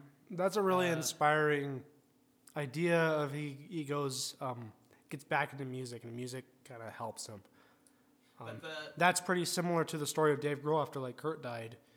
Was he lost the interest in all of this, in doing. But then all he that. figured out that music was the one thing that would keep him going. Yeah. Yeah. Or when Johnny Cash, when his wife died, he was the day after her funeral. He was in the studio. Oh yeah. Because his mentality was like, music is the thing that's going. It's the only For thing. Neil, it took a few years for Yeah. him to get back into the music. For Johnny Cash, his mentality was like, my family and music are the only things that are going to help me with this. Yeah. But anyways, besides all that, rest in peace, Neil Peart. He was amazing. And one of the reasons he was so amazing Because is the album 2112. yes, That is really my first official experience with Rush. Yeah, I've heard Tom Sawyer and Working Man stuff. That's the Both same. great songs. that's the same. Both great songs. Yeah, but And like Free Will, which is Limelight Limelight, yes. is a fantastic. Free Will, song. by the way. Limelight was the song that I learned. I didn't really think much of Rush. I knew some of their popular ones, and then when I was taking guitar lessons, like private guitar lessons through a music shop, when I was in high school, my guitar teacher made me learn how to play Limelight, and learning how to play it on guitar made me go, "Whoa, Well, these guys are actually really good." Well, and Alex Lifeson, I forget how to pronounce his last name, but he is freaking amazing on guitar. Oh my God, A lot of people say he's the most underrated musician in Rush. But I then think again, so. people say that for each of them, basically. I think Because- he's the most underrated musician in Rush simply because he gets the least. Because he's not Geddy Lee. Yeah, he gets the least amount of Or publicity. Neil Peart, out yeah. of them. Neil Peart is like he's the best drummer of all time, which I think he is. Geddy Lee is the singer and the bassist. He just gets a lot of And he has, an extremely unique voice. and He sings it's super an high amazing pitch. voice. Oh, it's still an amazing, yeah. The guitarist, what's his name again? Alex Lifeson. I always forget his name. He's But so good. he is so damn good. Well, this isn't even on the album that I'm talking about, which this album has some of the most amazing guitar solos on it. But my favorite guitar solo of all time, period, I'm serious, Yeah. is Free Will. Oh yeah, Listen to that solo. I know that song. Not only the guitar is amazing, but the bass and drums accompany it perfectly. That's why I love Rush so much, because all three of them are like just masterclass musicians. Yeah. They're all at the top of their game, and that's why they often sound like twice, 3 times, 5 times as many musicians as there actually is there. Yeah. And 21... Oh, they know how to fill the sound more and than so many other You can musicians actually... do. There's guitar lessons from Alex. Oh, really? That you can learn. Oh, He wow. has guitar lessons on Free Will, Tom Sawyer, on a few of them. And one of his techniques, and one of the things he does to really fill in the sound, he'll be playing the main melody, but at the same time, he'll be strumming out the chords. Oh, He'll be yeah. playing the open notes. So Does he tune fills his in- guitar differently sometimes? Sometimes, yeah. It depends on what song. That's Most really- of the time, they're standard tuning, though. That's pretty cool, though. But 2112, this was my first official Rush listen, okay? That's same with me because when I was growing up, I always listened to Rush, but I never took them seriously. And then it was actually after meeting you, I had learned to appreciate Rush, but still didn't listen to them. And after I met you and I knew you were into Rush, at some point, freshman year in college, I was like, you know what? I should sit down and actually listen to Rush. And I listened to 2112. 2112. Well, let me talk about, just real quick, early Rush. with their first drummer. I forget his name, but he was good too. But he wasn't Neil Peart. No. But No one's early Neil first Rush, they basically just sounded like another Led Zeppelin band. Yeah. And if it wasn't for Neil Peart, my theory is we wouldn't even be talking about Rush right now. That if anything, they would have been known as a Led Zeppelin Led Zeppelin knockoff. They would have been one of those bands that was good, but that didn't stand out, like Herman's Hermits, who didn't stand out. Yeah, there's one song I know that I can name off the top of my head by Herman's Hermits. I know you know the song too. Oh, really? Because I can't even name a song from them. Henry VIII. Yeah, we play that one all the time. Yeah. Anyways, back to Rush. So 2112, and yeah, there's other albums, and yeah, like what I was talking about, they would have just been like another Led Zeppelin if it wasn't for Neil Peart. Yeah. But everything I've heard about, because I'm far from a Rush, like I'm far from someone who knows a lot about Rush. Everything I've heard about them is Neil Peart was one of the biggest driving forces in their sound. Oh yeah. And both in his drumming and his musicianship, as also his straight up songwriting as well. And you have some good like Rush, especially the real deep Rush fans. You know, you have Caress of Steel. That one wasn't as well received at the time, but people really love it now. But 1976, 2112, this album was the future, okay? For its day, this album was wild. Super wild, advanced, sci-fi album. Before Star Wars, by the way. Just saying. When did this come out? 76. Yeah, right before Star Wars. Star Wars was like 77, 78. I mean, sci-fi was big then, though. Yeah, I mean, Star Trek had already been out. Star Trek. 2001: A Space Odyssey. It was before Star Wars. Yeah, this was a year or two before Star Wars. I don't remember exactly when Star Wars came out, but it was 77. Yeah. But 2112, I listened to it. The first time I listened to it, I listened to the entirety.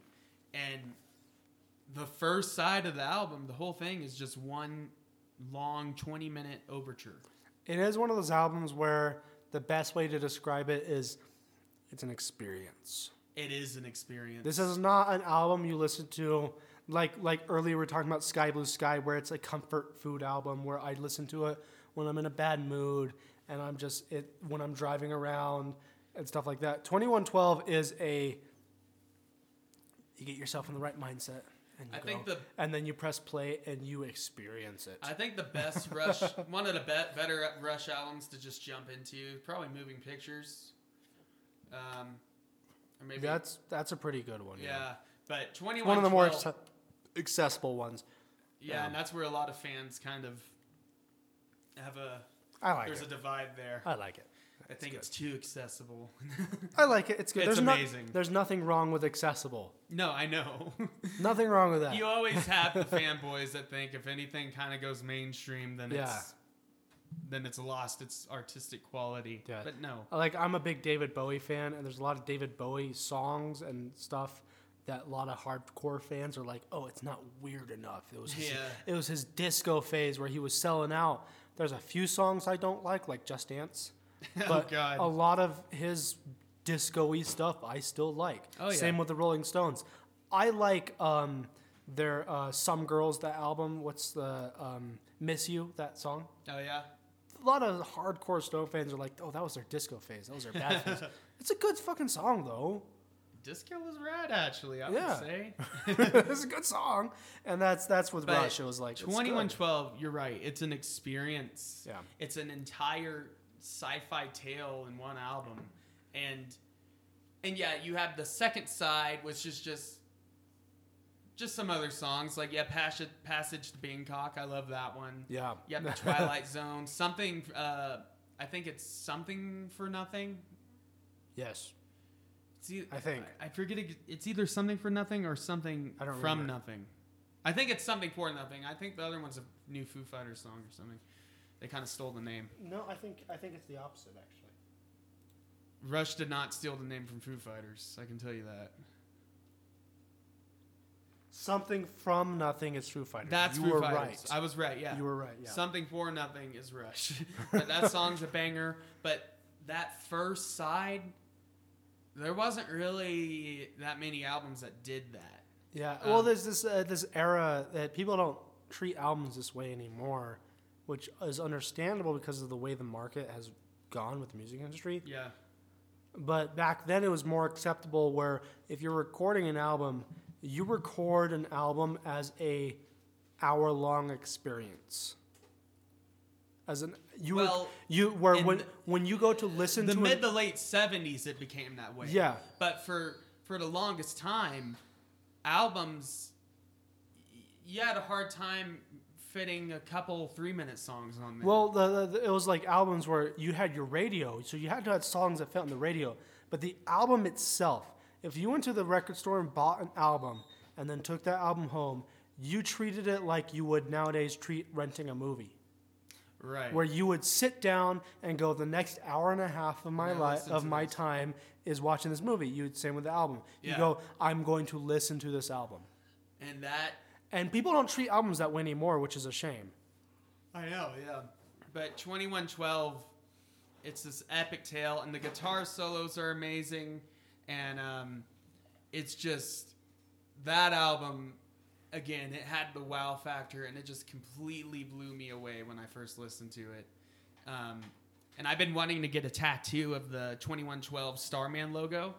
Oh, yeah, that'd be cool. The guy standing in front of the star? That'd be really cool. I've been wanting to get that. And, yeah, that album was my first real introduction to Rush, and then I just became a massive fanboy ever since and discovered more of their albums. And it's arguably their best album. Yeah. But that's the thing with Rush. I mean, you also have Permanent Waves. You also have Hemispheres. You have Moving Pictures. You have A Farewell to Kings. You have all these just groundbreaking albums. One thing that's well done with Rush is not only that all their albums are good. Well, wait. Most. Excuse me. Most of their albums. The 80s were a funny era. They were funny. In 90s, you have Roll the Bones where Rush did rap. I'm serious. I thought that was cool. Do you know which one I'm talking about? Yes, I do know which one I'm talking about. Yes. But most of their albums are good. They have a lot of good albums, but they were very good about making each album distinct. Yeah. Which is why there's a lot of people arguing about, which is this album good or is this album good, or because they're distinct sounding from each other. Well, their last album, I recommend that one too.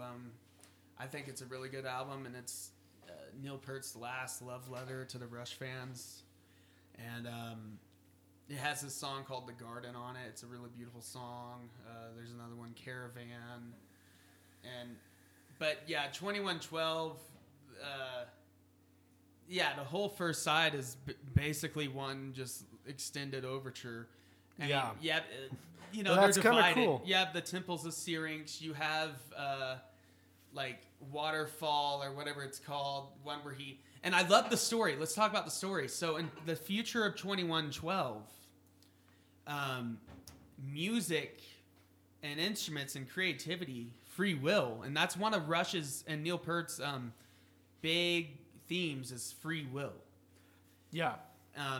Throughout all the Rush albums, you can find themes of the free will and creativity. And 2112 is about a dystopian future where music and instruments, art has been outlawed, and everything is just based on logic and reason, right? Yeah. Well, basically, in the 2112 story, the protagonist, he stumbles upon. I think it's supposed to be an acoustic guitar, but he finds an acoustic guitar that's like in this cave by this waterfall, and it's somehow like playable. As musicians, me and you are sitting here like bullshit. Maybe it's like maybe it's like a futuristic guitar. Maybe that's a good point. I never thought about that. Because in 2112, it was kind of a recent thing that music was banned. Well, not recent, but like within the last 100, 200 years. Yeah, like Footloose. Yeah. So maybe it was electric guitar. But either way, he finds a guitar and he starts playing. He's like, what is this? and then he finds a guitar and he presents it to these priests, the priests of the Temple of Syrinx. I don't know how they came up with this. Syrinx. But he presents it to priests, and then they say no, and they smash his guitar, and then he goes away all depressed, and he dreams about a future and about life with music, and the Solar Federation comes in, and Rig takes over Earth, and like music's back. What? No, I'm serious. It is a sci-fi freaking movie. It is. If you listen to all the lyrics, it is a freaking tale. So if it's like the Sci-Fi Federation comes back, and the Solar Federation. Federation comes back and implements music, are these aliens or humans? The They're the Forgotten Men.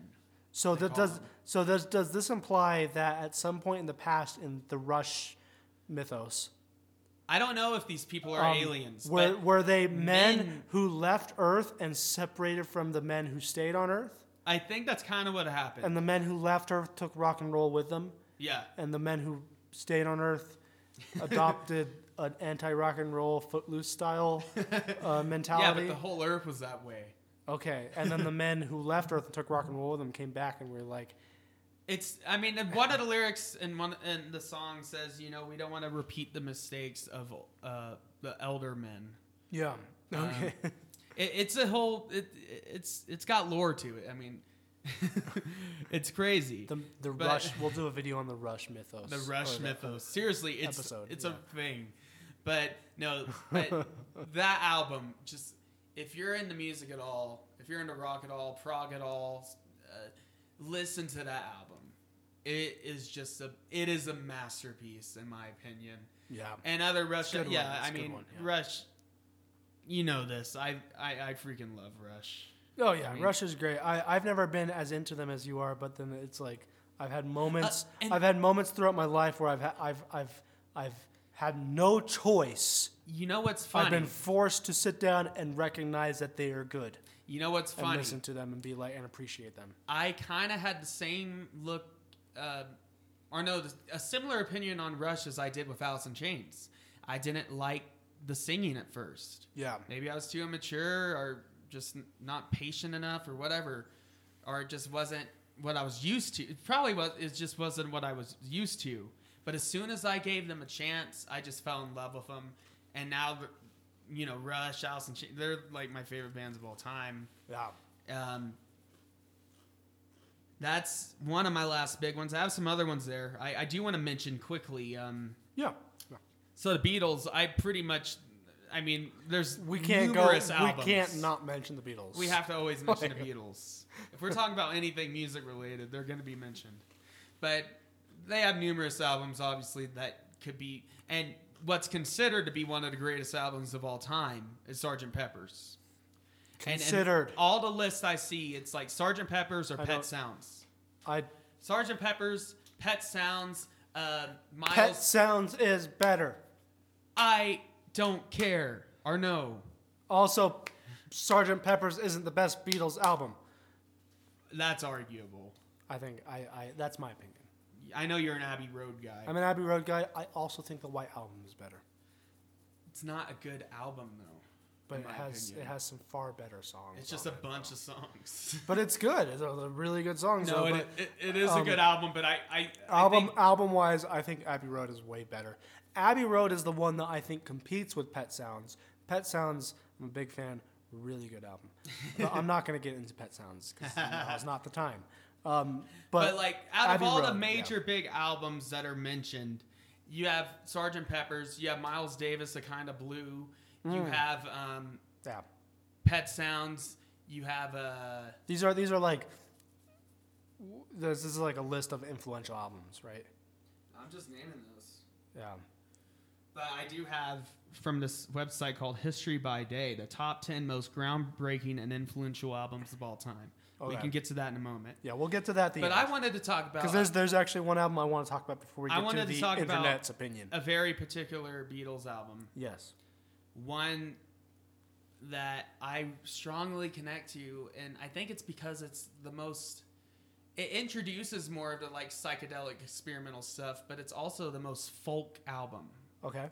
It's very folk. I mean, it's widely considered as just a folk album. But Rubber Soul. Oh yeah. That's I'm not saying it's the best Beatles album. I'm not even saying it's my favorite Beatles album.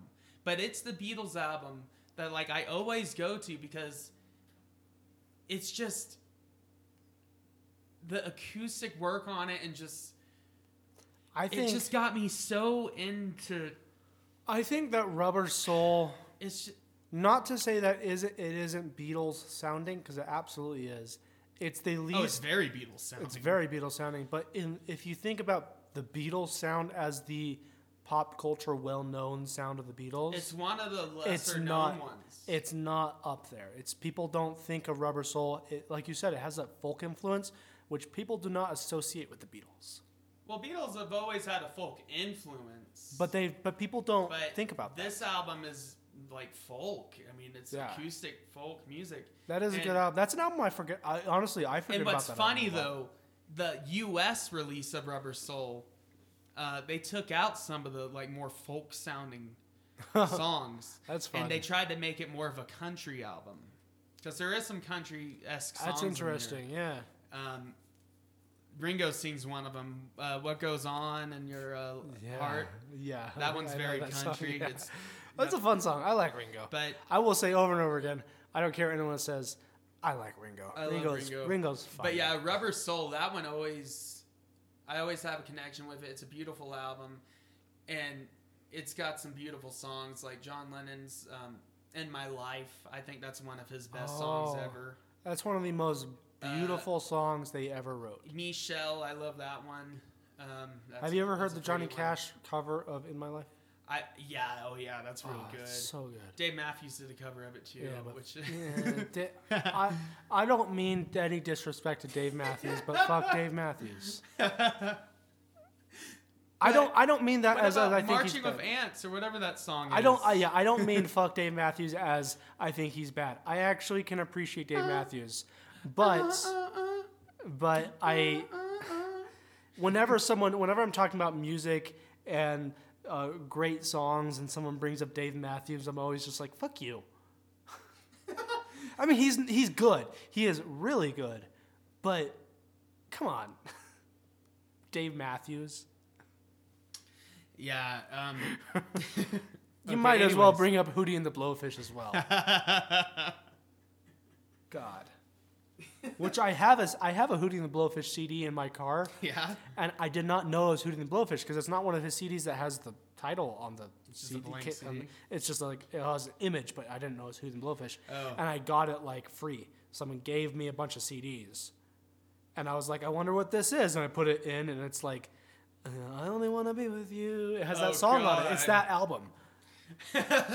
Which actually is a good album. I hate that song. Don't get me wrong.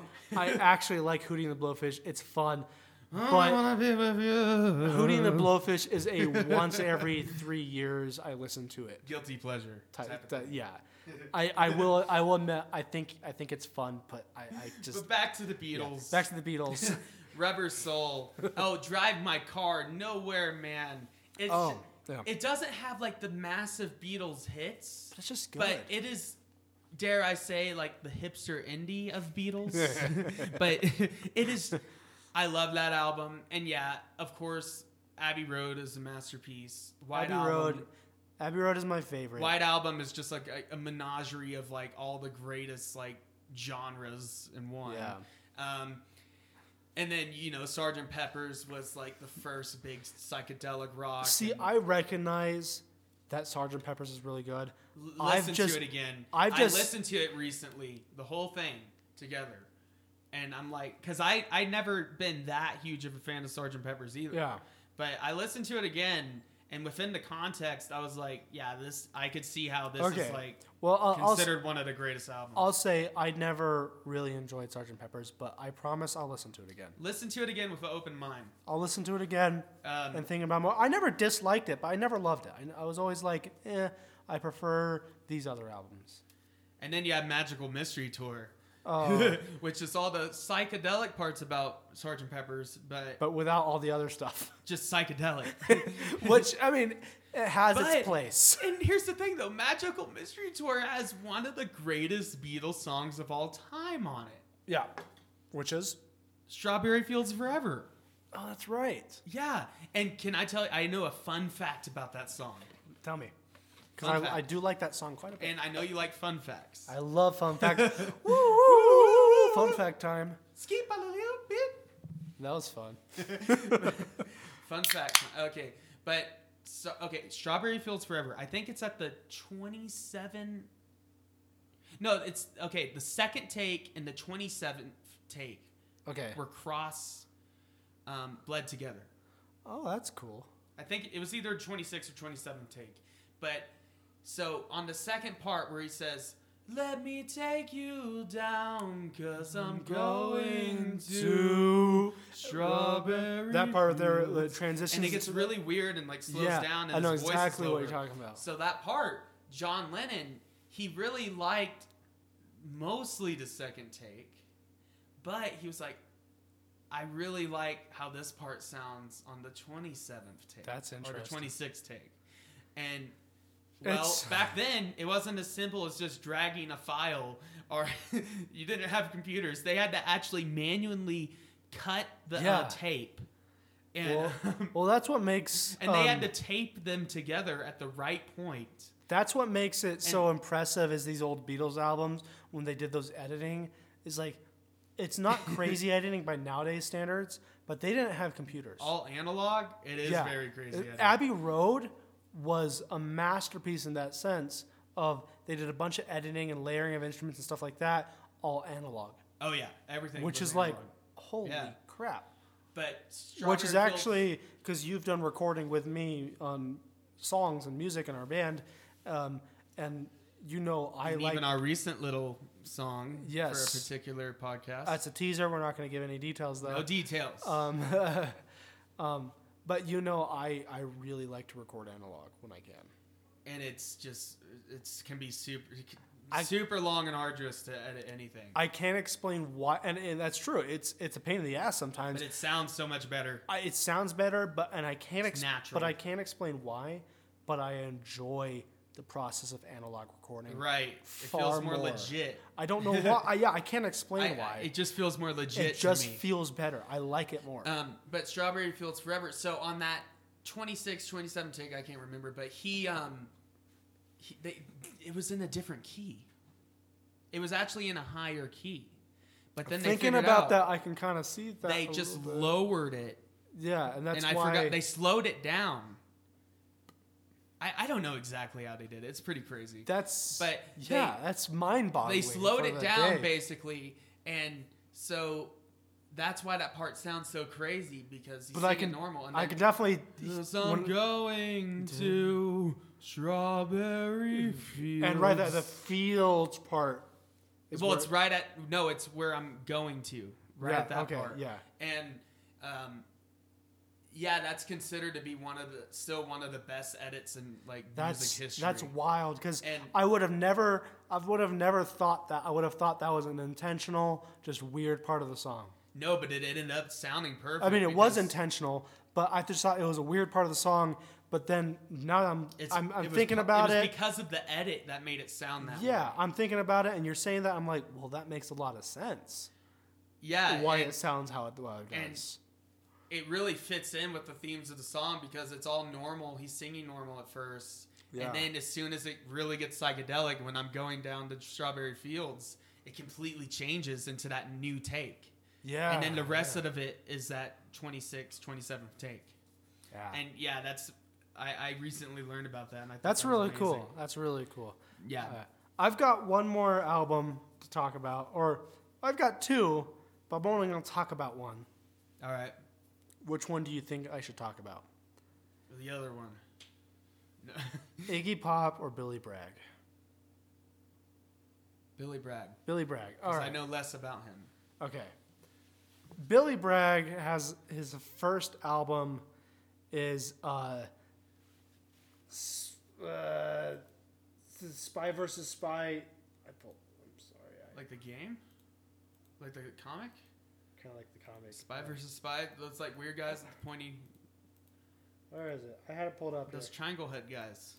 Life's a Riot with Spy vs. Spy. Okay. It's the full title of the album. Life's a Riot with Spy vs. Spy.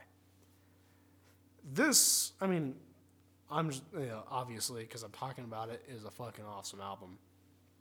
But I had been familiar with Billy Bragg my entire life. I had listened to his music. What was it called again? Life's a Riot with Spy vs. Spy. So this is an album, and there's a really cool version of this album. It's a common one you can find like on Spotify, where it's twice as long, where it's the album, and then right after it keeps playing a live recording of him playing all the songs from the album. Oh, that's cool. I love albums like that. Which is pretty cool, yeah. It's a short album. It's less than 30 minutes long, I believe.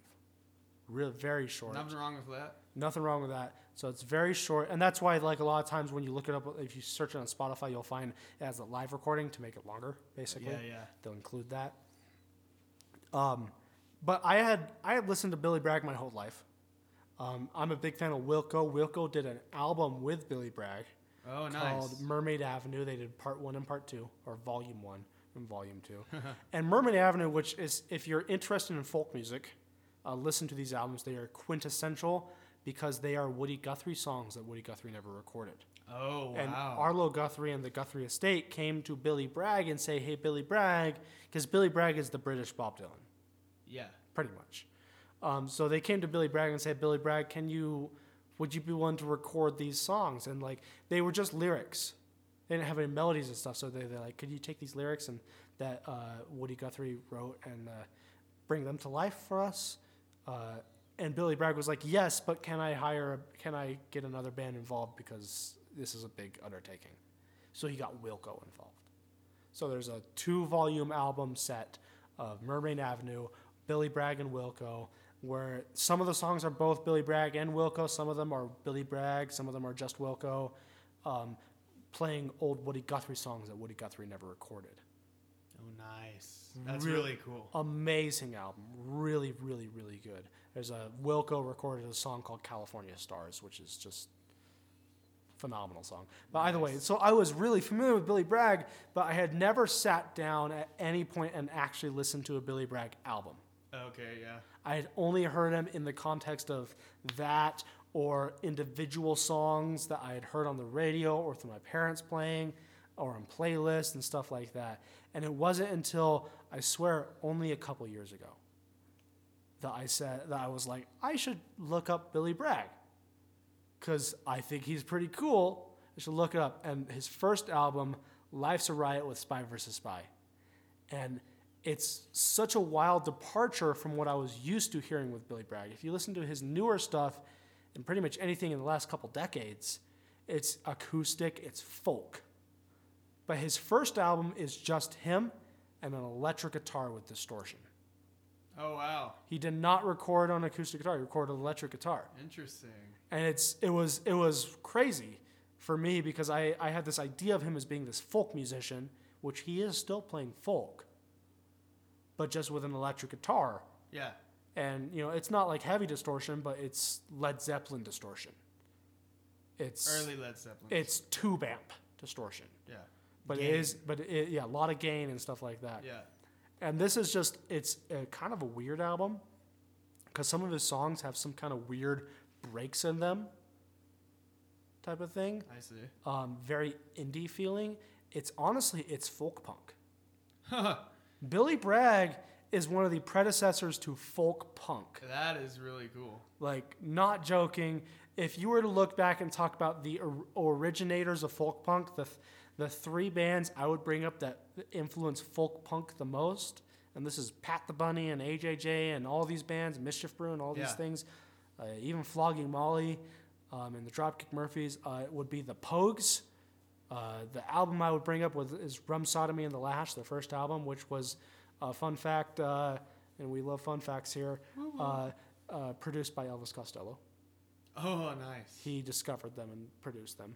Oh, wow. So Run Some of the Lash by the real Elvis. Yeah, the real Elvis. The Violent Femmes, which definitely need no fucking introduction. We all love them. And I think Billy Bragg. I'll have to check that out. Yeah, and there's one song on the album that is my favorite song. I mean, There's The Milkman of Human Kindness, which is a really good song. It's also just What is it? Milkman of Human Kindness? Yeah, The Milkman of Human Kindness, which is just a fun song. It's a good song. But there's one song that is the most well known, is To Have and To Have Not, which is well known because Lars Fredriksson and the Bastards, his band, covered this song. And I love that name. If you're into late 80s, 90s, basically rancid era punk, Yeah. listen to Lars Fredriksson. I mean, he's mentioned when he's hanging out with Lars down on 6th Street. Oh. That's Lars Fredriksson. Okay. Yeah, they knew each other. Nice. Lars Fredriksson, his band did a cover of To Have and To Have Not, and that is one of my favorite songs of all time. There was a Molly Nixon show. For you guys at home, I used to be in a punk band here in Durango, Mexico.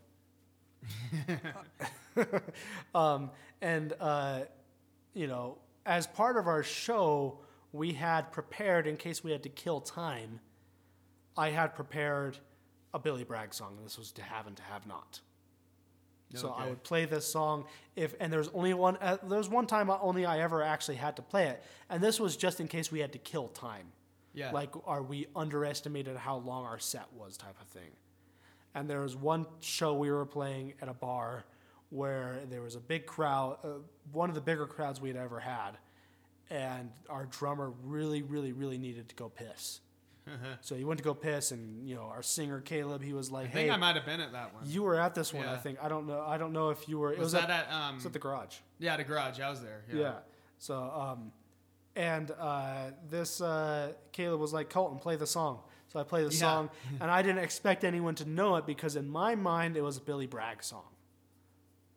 But everyone there was all punk rockers, and they all know Lars Fredriksson. So I had everyone singing along with me. Yeah. It's the only time at a punk show, a local punk show, I've had people singing along with the person on stage, and it was really, really cool. But, that's cool.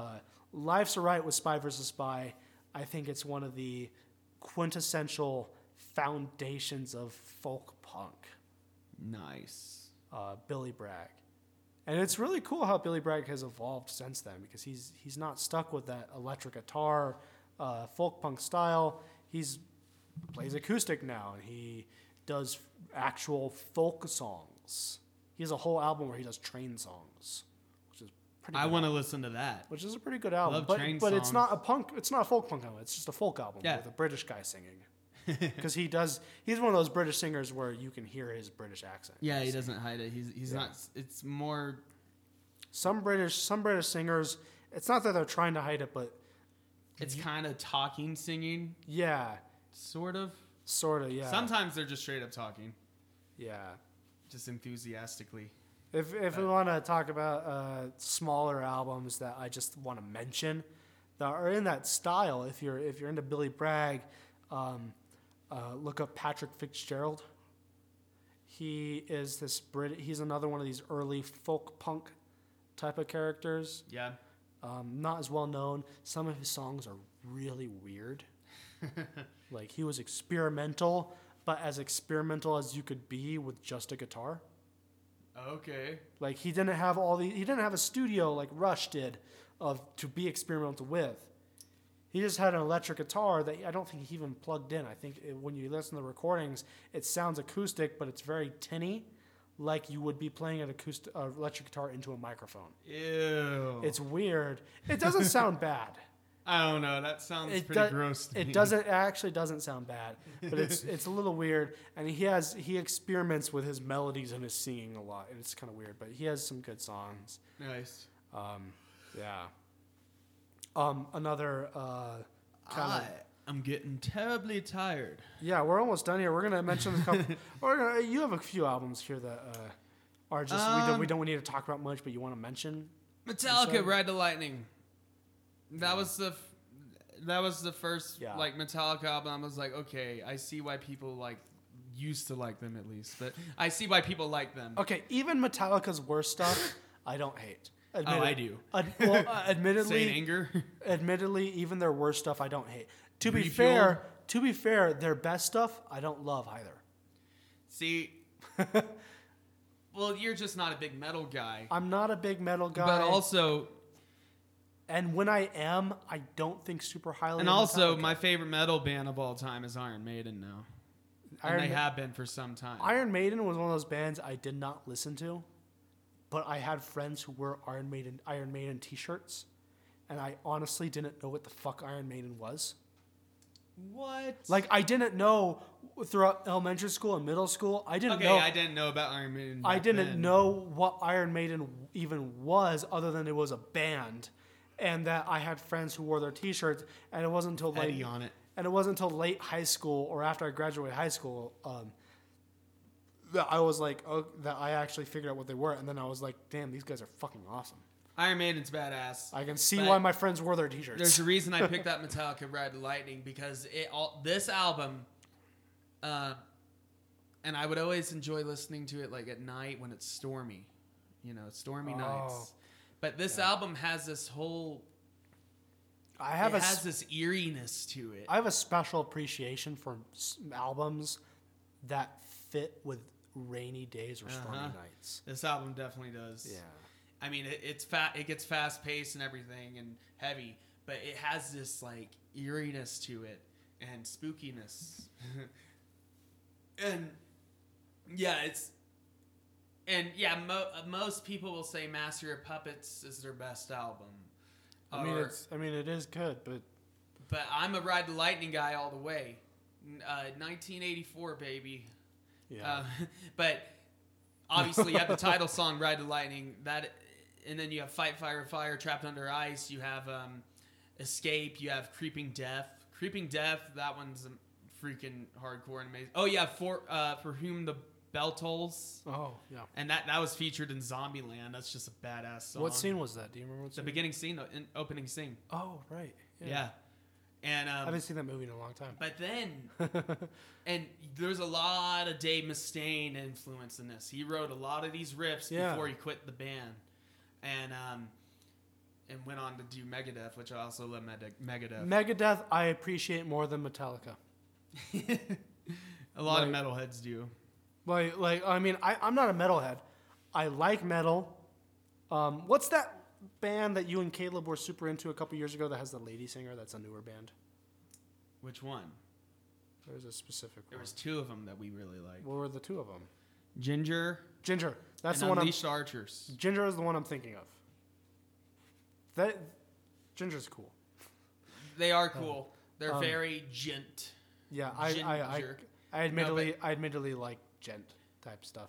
I'm not a huge gent guy, but I like them. But Unleashed Archers, by the way, they're an insane power metal band, very Iron Maiden-esque.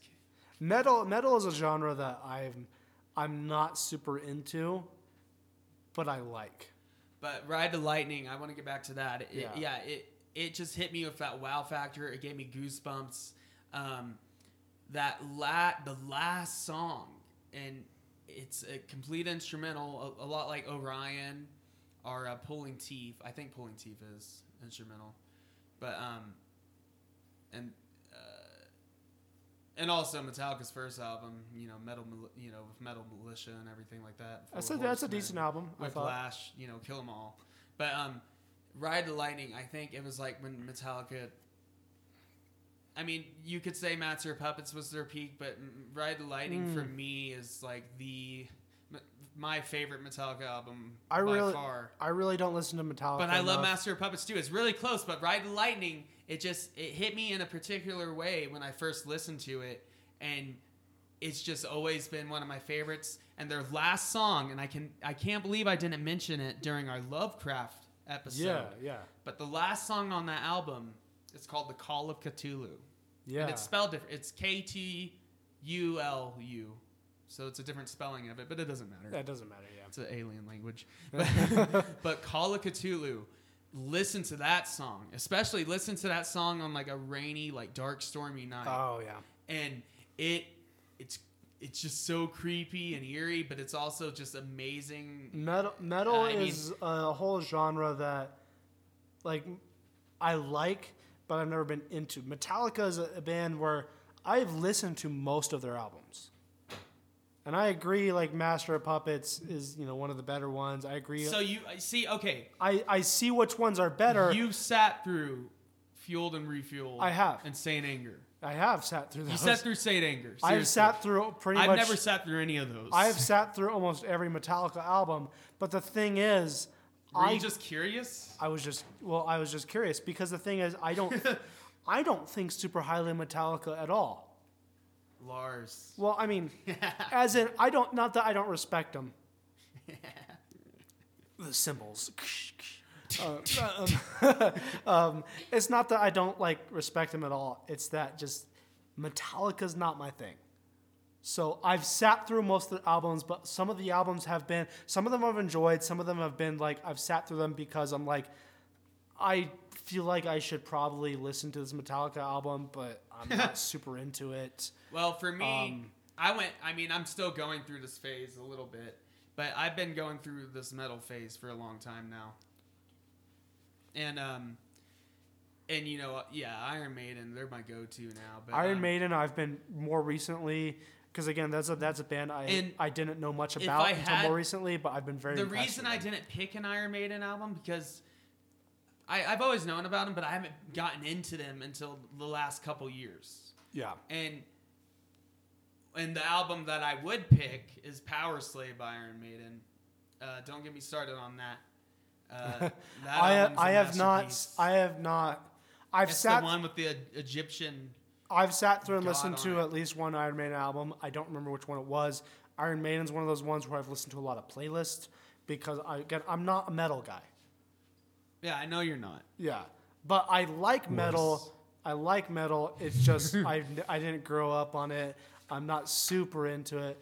Funny enough, I'm far more familiar with Tool and Korn and Five Finger Death Punch. Like prog and new metal. Because I had coworkers who listened to them all the fucking time. Yeah, new and metal. And they would hog the stereo. When I say new metal, I don't mean N-E-W. I mean N-U. N-U, metal. Yeah.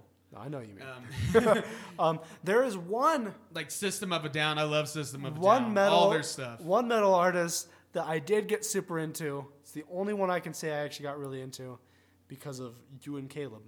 What's that? Dio. Dio's...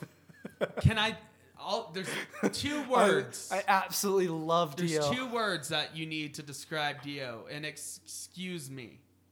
Fucking rad. Fucking rad. It doesn't get much more rad than Dio. That's for sure. Dio is the most rad. Ronnie James Dio, rest in peace. You are the god of metal. Yeah. And that's just an example of also we can't talk about metal without talking about the elephant in the room. Which is Black Sabbath. Oh, right. They invented it, basically. I would argue. Yeah. I mean, well, their first album, that's revolutionary. And when I was looking at a lot of these lists for groundbreaking albums, they were in there a few times. That first album. Oh, yeah. That first album is really good. With, the self-titled song, and it's just this creepy march. Yeah. That's what I like about Black Sabbath and Ozzy in general, was there's a really creepiness to it. To a lot of their stuff. Well, and I like that. The solo Ozzy stuff gets badass. And then my favorite Black Sabbath album, I mean, it's kind of a toss-up, but I can mostly say my favorite Black Sabbath album is Master of Reality. That's the first stoner metal album. Yeah. It literally has a song about marijuana, Sweet Leaf, how he's in love with it. Yeah. And but that album is sludgy. It's just freaking. It's still one of the heaviest albums I've ever listened to. Yeah. There is Tony Iommi's riffing just on anything was amazing. But I do have a few more, but I think we should end this in a minute here. If you have any albums you don't really want to talk about, you want to mention though as a recommendation. Led Zeppelin, Physical Graffiti. Yes. I would argue it's the best Led Zeppelin album. It's amazing. The slide guitar, all the songs, it's a great album. I agree. Physical cool Graffiti. album cover too. And it's cool when you open it up and you slide out the thing and it's beyond the windows. It's just a really cool album. Cool album. Speed round. Iggy Pop, Lust for Life. Lust for Life, Iggy Pop. That's just a cool fucking album. Early, if you're into proto-punk, Iggy Pop. Speed round. Weezer, Blue Album. Oh, That album just makes me happy. It's just amazing. I almost put that on my it's list. It's banger after banger. It's an amazing super cool. album. Weezer. Tom Petty. They're kind of weird now, but Weezer. Tom Petty, Wildflowers. 80 Tom Petty, but yes, Wildflowers. I think it is. And that has one of my favorite Tom Petty songs on it. Which Honeybee. is? Honeybee we jammed is, on it before. Well, I love that song. Wildflowers is simultaneously his most underrated album, but also his best album because people don't talk about it as an album, but often people's favorite Tom Petty songs are on that album. Yeah. Speed round. Yeah. I have another Weezer one. Pinkerton. Of course. Said. That's the Weezer album I always forget about, but it was really good. Another one. The Doors. The self-titled The Doors. The Doors. The band, music from Big Pink. And you mean the band as in... The band. Bob Dylan. The band. Yeah. Another one, Elton John, Tumbleweed Connection. His absolute best album. One I recently got People into... disagree with that, though. Neil Young and Crazy Horse. I think it's Cortez the Killer. Whatever that album is. Yeah, I know what you're talking about. Yeah. Montezuma. Something like that. I know what you're talking about. I love that one. I recently got into that. That's a really good one. We already mentioned London Calling earlier. Just mentioning it again. A recommendation while we're on the topic of Joe Strummer, listen to Streetcore by Joe Strummer and the Mescaleros. Yes, you listen Joe to that. Strummer, who sang for The Clash. Really good album, Streetcore. Anything else? I know we're missing. Are We Not Men by Devo. Of course. That was on my list of just amazing albums. I love that album. I don't have a more recent band that I love this band, the Raconteurs. I think they only have 3 albums. Yeah. I think they're all great, but I think their best one, and I love the new one, but their best one, Consolers of the Lonely, that's an amazing album. That was a really That one good just album. feels like a classic, and I don't think it's going to not be amazing in the next 15 years. I think that's a really good one. And my last recommendation here, it's a little off topic from the rest of the albums genre-wise because we've talked about a lot of rock and stuff like that. But Colter Wall, Imaginary Appalachia. I have another one for you. Yeah, okay. John Coltrane, Spirals. Oh, yes. No, not... what's it called? Giant Steps. Giant Steps? Yeah, I think that's it. I think I know that one, yeah. And then, we mentioned it earlier, Miles Davis, Kind of Blue. That's just a classic. Bitches Brew is better. Bitches Brew, well, that's just like crazy. It's weird. Shit. Bitches Brew is not for everyone. I like Bitches Brew better. Bitches Brew is well, weird. It's a completely different era and genre. It's weird, experimental jazz. It implements Cuban jazz to it, too, as well. Jaco Pastorius, everything he did with freaking Weather Report. Yeah. I think it's Weather Report. And I got one more. Actually, I lied earlier. I have to look up. And Jaco Pastorius. How do you pronounce his last name? I have one. I lied earlier. It is Pastorius. Wait, real quick. Jaco Pastorius. If you don't know about him, look him up. One of the best bass players of all time, yes. Jazz players, fusion, everything. Yes. Okay, I just wanted to I'm say not that. extensively familiar, but I've listened to some of his stuff. Yeah. My last album, I feel like I hope you agree with me on this. Frank. Wait, what is it? Texas Flood. Texas Flood, Stevie Ray Vaughan. Also Yes. couldn't stand the weather. Yes. Basically any Stevie Ray Vaughan. I prefer Texas Flood over the stuff, but listen to both albums because they're both awesome. And The Sky's Crying. And this guy's crying. Just listen to all Stevie Ray Vaughan Texas stuff Flood is... because it's Stevie Ray fucking Vaughan and he's awesome. Oh, I just thought of another one that I have to mention, but now I forgot it ever since you mentioned Texas Flood. It's Frank Zappa. I would say Apostrophe. That's a really good one. That's the one with Nanook rubs it and like don't eat the yellow snow. Yeah, don't eat the yellow snow. St. Alfonso's pancake breakfast. John Lee Hooker's album Travelin'. Yeah. That is my favorite John Lee Hooker album. Oh, and another Frank Zappa, Joe's Garage. Just listen to all of Frank Zappa. Yeah, I mean, Frank Zappa's it's awesome. hard to separate. You can't just say. What's your favorite Frank Zappa? Is it Bongo Fury? It's really hard to say. Bongo Fury is definitely up it's a close. Like, Is that got Muffin Man on it, right? yeah, I really love Muffin Man. Yeah. That's a wonderful. That's probably my favorite Frank Zappa. I love song. how and a lot of his songs Yeah. and stuff do this, but they transition into a live performance. Yeah, me and my sister used to have a band together. It was just the two of us. We were called Zappa-lele, and our whole thing is we both played ukuleles, and we played Frank Zappa covers on ukuleles. We exclusively Frank Zappa. Did you just say ukuleles? Trying to Ukulele. be all proper. If you want to pronounce it proper, it's ukulele, Ukulele, yeah. but it doesn't matter. I said ukulele earlier. Are we done with the speed round? We're done with the speed round. I can't think of any more at the moment. If we missed any, I don't hope- scream at us. I hope please. you were able to keep up with that speed round. There are some good music recommendations there. We should create a playlist.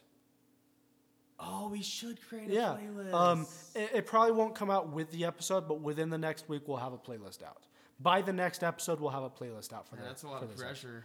We'll have a we'll have a playlist out for this episode by next week. So, Okay. not with the episode, but we'll have a playlist out if you're interested. So, any last thoughts? Sure. Any last thoughts? Any last albums? Do you guys have any less albums? Tell us. Tell us. Yeah, please. Retroactively, go back and tell us. Yeah, please. If you're on a platform that allows reviews and comments, please tell us about your favorite album. Message us on Mess- Instagram. Message on Instagram, Facebook, the Odd Drunk Podcast. Yeah, and Insta, I think if you just type in Odd Drunk, you'll find Yeah. us. Just tell us your favorite albums. And yeah, check out our Instagram and stuff. Because I will check out albums that you guys for sure. recommend. And yeah, check out our Instagram. That's where you find all the pictures and everything related to the episodes. Check that out. We're also, I think I failed to mention it last time. Maybe I did, but we're on Amazon Music now. Yes. Because they just added podcasts to their library. So we're on Amazon Music if you use that. I like to say we're among the first. Yeah, right? I mean, there's probably thousands of it that are already on. But we were one of the first. one of the first of among millions, thousands, Million, maybe yeah. millions. I don't know. But But we were there. we were there. And and what's really cool, and we're not sponsored or anything. I wish we were. Come on, Amazon. No, but Yeah. No. one of the things I like about Amazon Music, which I'm not gonna lie, I'm not gonna use it that much, but I don't use it. what is cool, But it's cool. is if you purchase any CDs or vinyls off of Amazon, at least if it's through Prime, I believe. I know for sure if it's through Prime, they will add your song free of charge to your digital library on their app. That is a really cool feature. Because when I first That's really downloaded cool. it, because I wanted to make sure our podcast was on there and everything, I saw a bunch of these very specific albums, and I was like, huh. You're Those like, look exactly like the ones I yeah, you're like, these are purchased." conveniently albums I really like. Yeah. Oh, I have another album. One last album. So you know Kiss? I do know Kiss. Well, I don't personally know them. Yeah, but you know I know of of Kiss. Yeah. Well, I would argue their most underrated and their most badass kick-ass album, Creatures of the Night. And that album, by the way, Which one is that? What's the album cover of that? it's like blue. It's got all their faces. Yes. Creatures of the Yes. Night. The- That the- is badass. It's they're- got War Machine. It's got. Yes. It's just badass. Okay? Kiss is one of those bands where I don't pay attention to names. I just listen to it. But yes, I do know that album cover, and I do like the songs on And it. it doesn't have like any other big obvious hits, but it is a banger. That is a good album, yeah. Real quick. Okay, real quick. Fill in the time. Filling the time. This Filling the time. Well, album did come out on my birthday. whoa. And on wait, let me double check. I don't have any albums I know that came out on my birthday. Wait, the single came out. That's the single. No, that's the single. Oh. Emergency.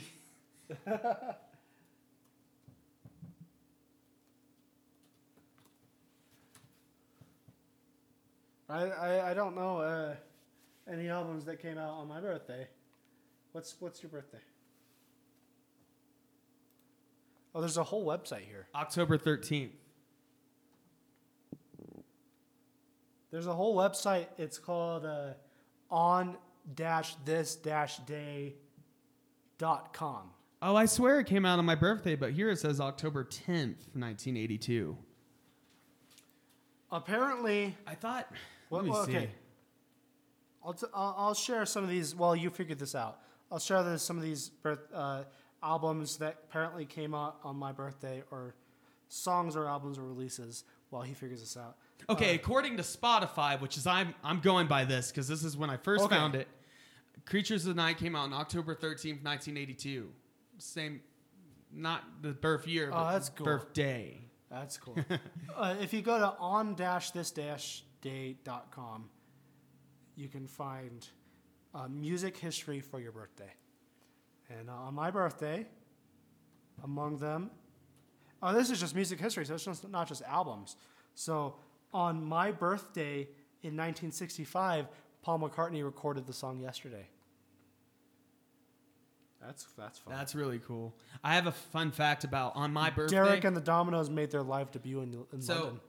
This is not a music fact, but I think I've told you before, but I have it pulled up again, so I have the right dates and everything. In 1307, on October 13th, hundreds of Knights Templar in France are arrested at dawn by King Philippe the Fair and later confess under torture to heresy. So my birthday is like connected to Assassin's Creed. That's awesome. That's really cool. Yeah. That's really cool. A lot of crazy war stuff happened on my birthday, actually. It looks like. On June 14th, my birthday in 1980, the movie Roadie, starring Meatloaf, debuted. Oh, I didn't know this. On my birthday, October 13th, the Declaration of Independence of the Mexican Empire is publicly proclaimed. Oh, that's fun. But that's it. Let's stop. All right, let's stop. Anyways, so excited for next week, guys. Next week, yes. It's going to be a big one. Sorry, this was one of our longer episodes. We also had a lot of breaks and stops.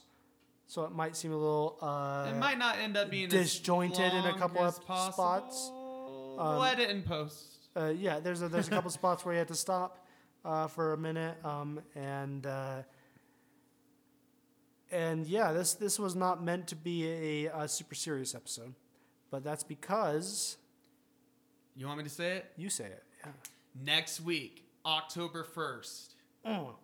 Spooktoberfest begins. Spooktoberfest. Yeah, and we got a lot of fun surprises for you guys. This is gonna be fun. And our plan is to make those some of the best episodes we put out. And all of October, and just October, you mentioned to me, is I believe a 5-week month for Thursdays. Well, because we release episodes on Thursdays usually. We try to. We have one Friday one, yeah. But whatever. But we release them on Thursdays, and the first is on a Thursday. Yes, so it's perfect. So it's going to be our longest run for any month. But yeah. Yeah, we'll have all throughout October Halloween-related episodes. All spooky Halloween-related. Spooktober, it's going to be amazing. We'll have Halloween-themed beers and drinks and such. Of course we will. Maybe I'll figure out some cocktails that are Halloween-ish. We got to figure out some cocktails. At the liquor store, I saw tons of like pumpkin and Halloween beers. Wonderful. I saw even other ones that were just like Halloween beers, not pumpkin. Oh, that's awesome. So there's tons of good options. I'm so excited. That's awesome. So stay tuned for next week and all of October. Yep. It's going to be special. It's going to be awesome. And thank you guys for just staying here with us and sticking on. Yeah, this was a very long episode. Yep. Yeah, so thank you very much, and bye-bye. Bye-bye. It's the Odd Drunk Podcast with Jackson and Colton. Sometimes Tristan too.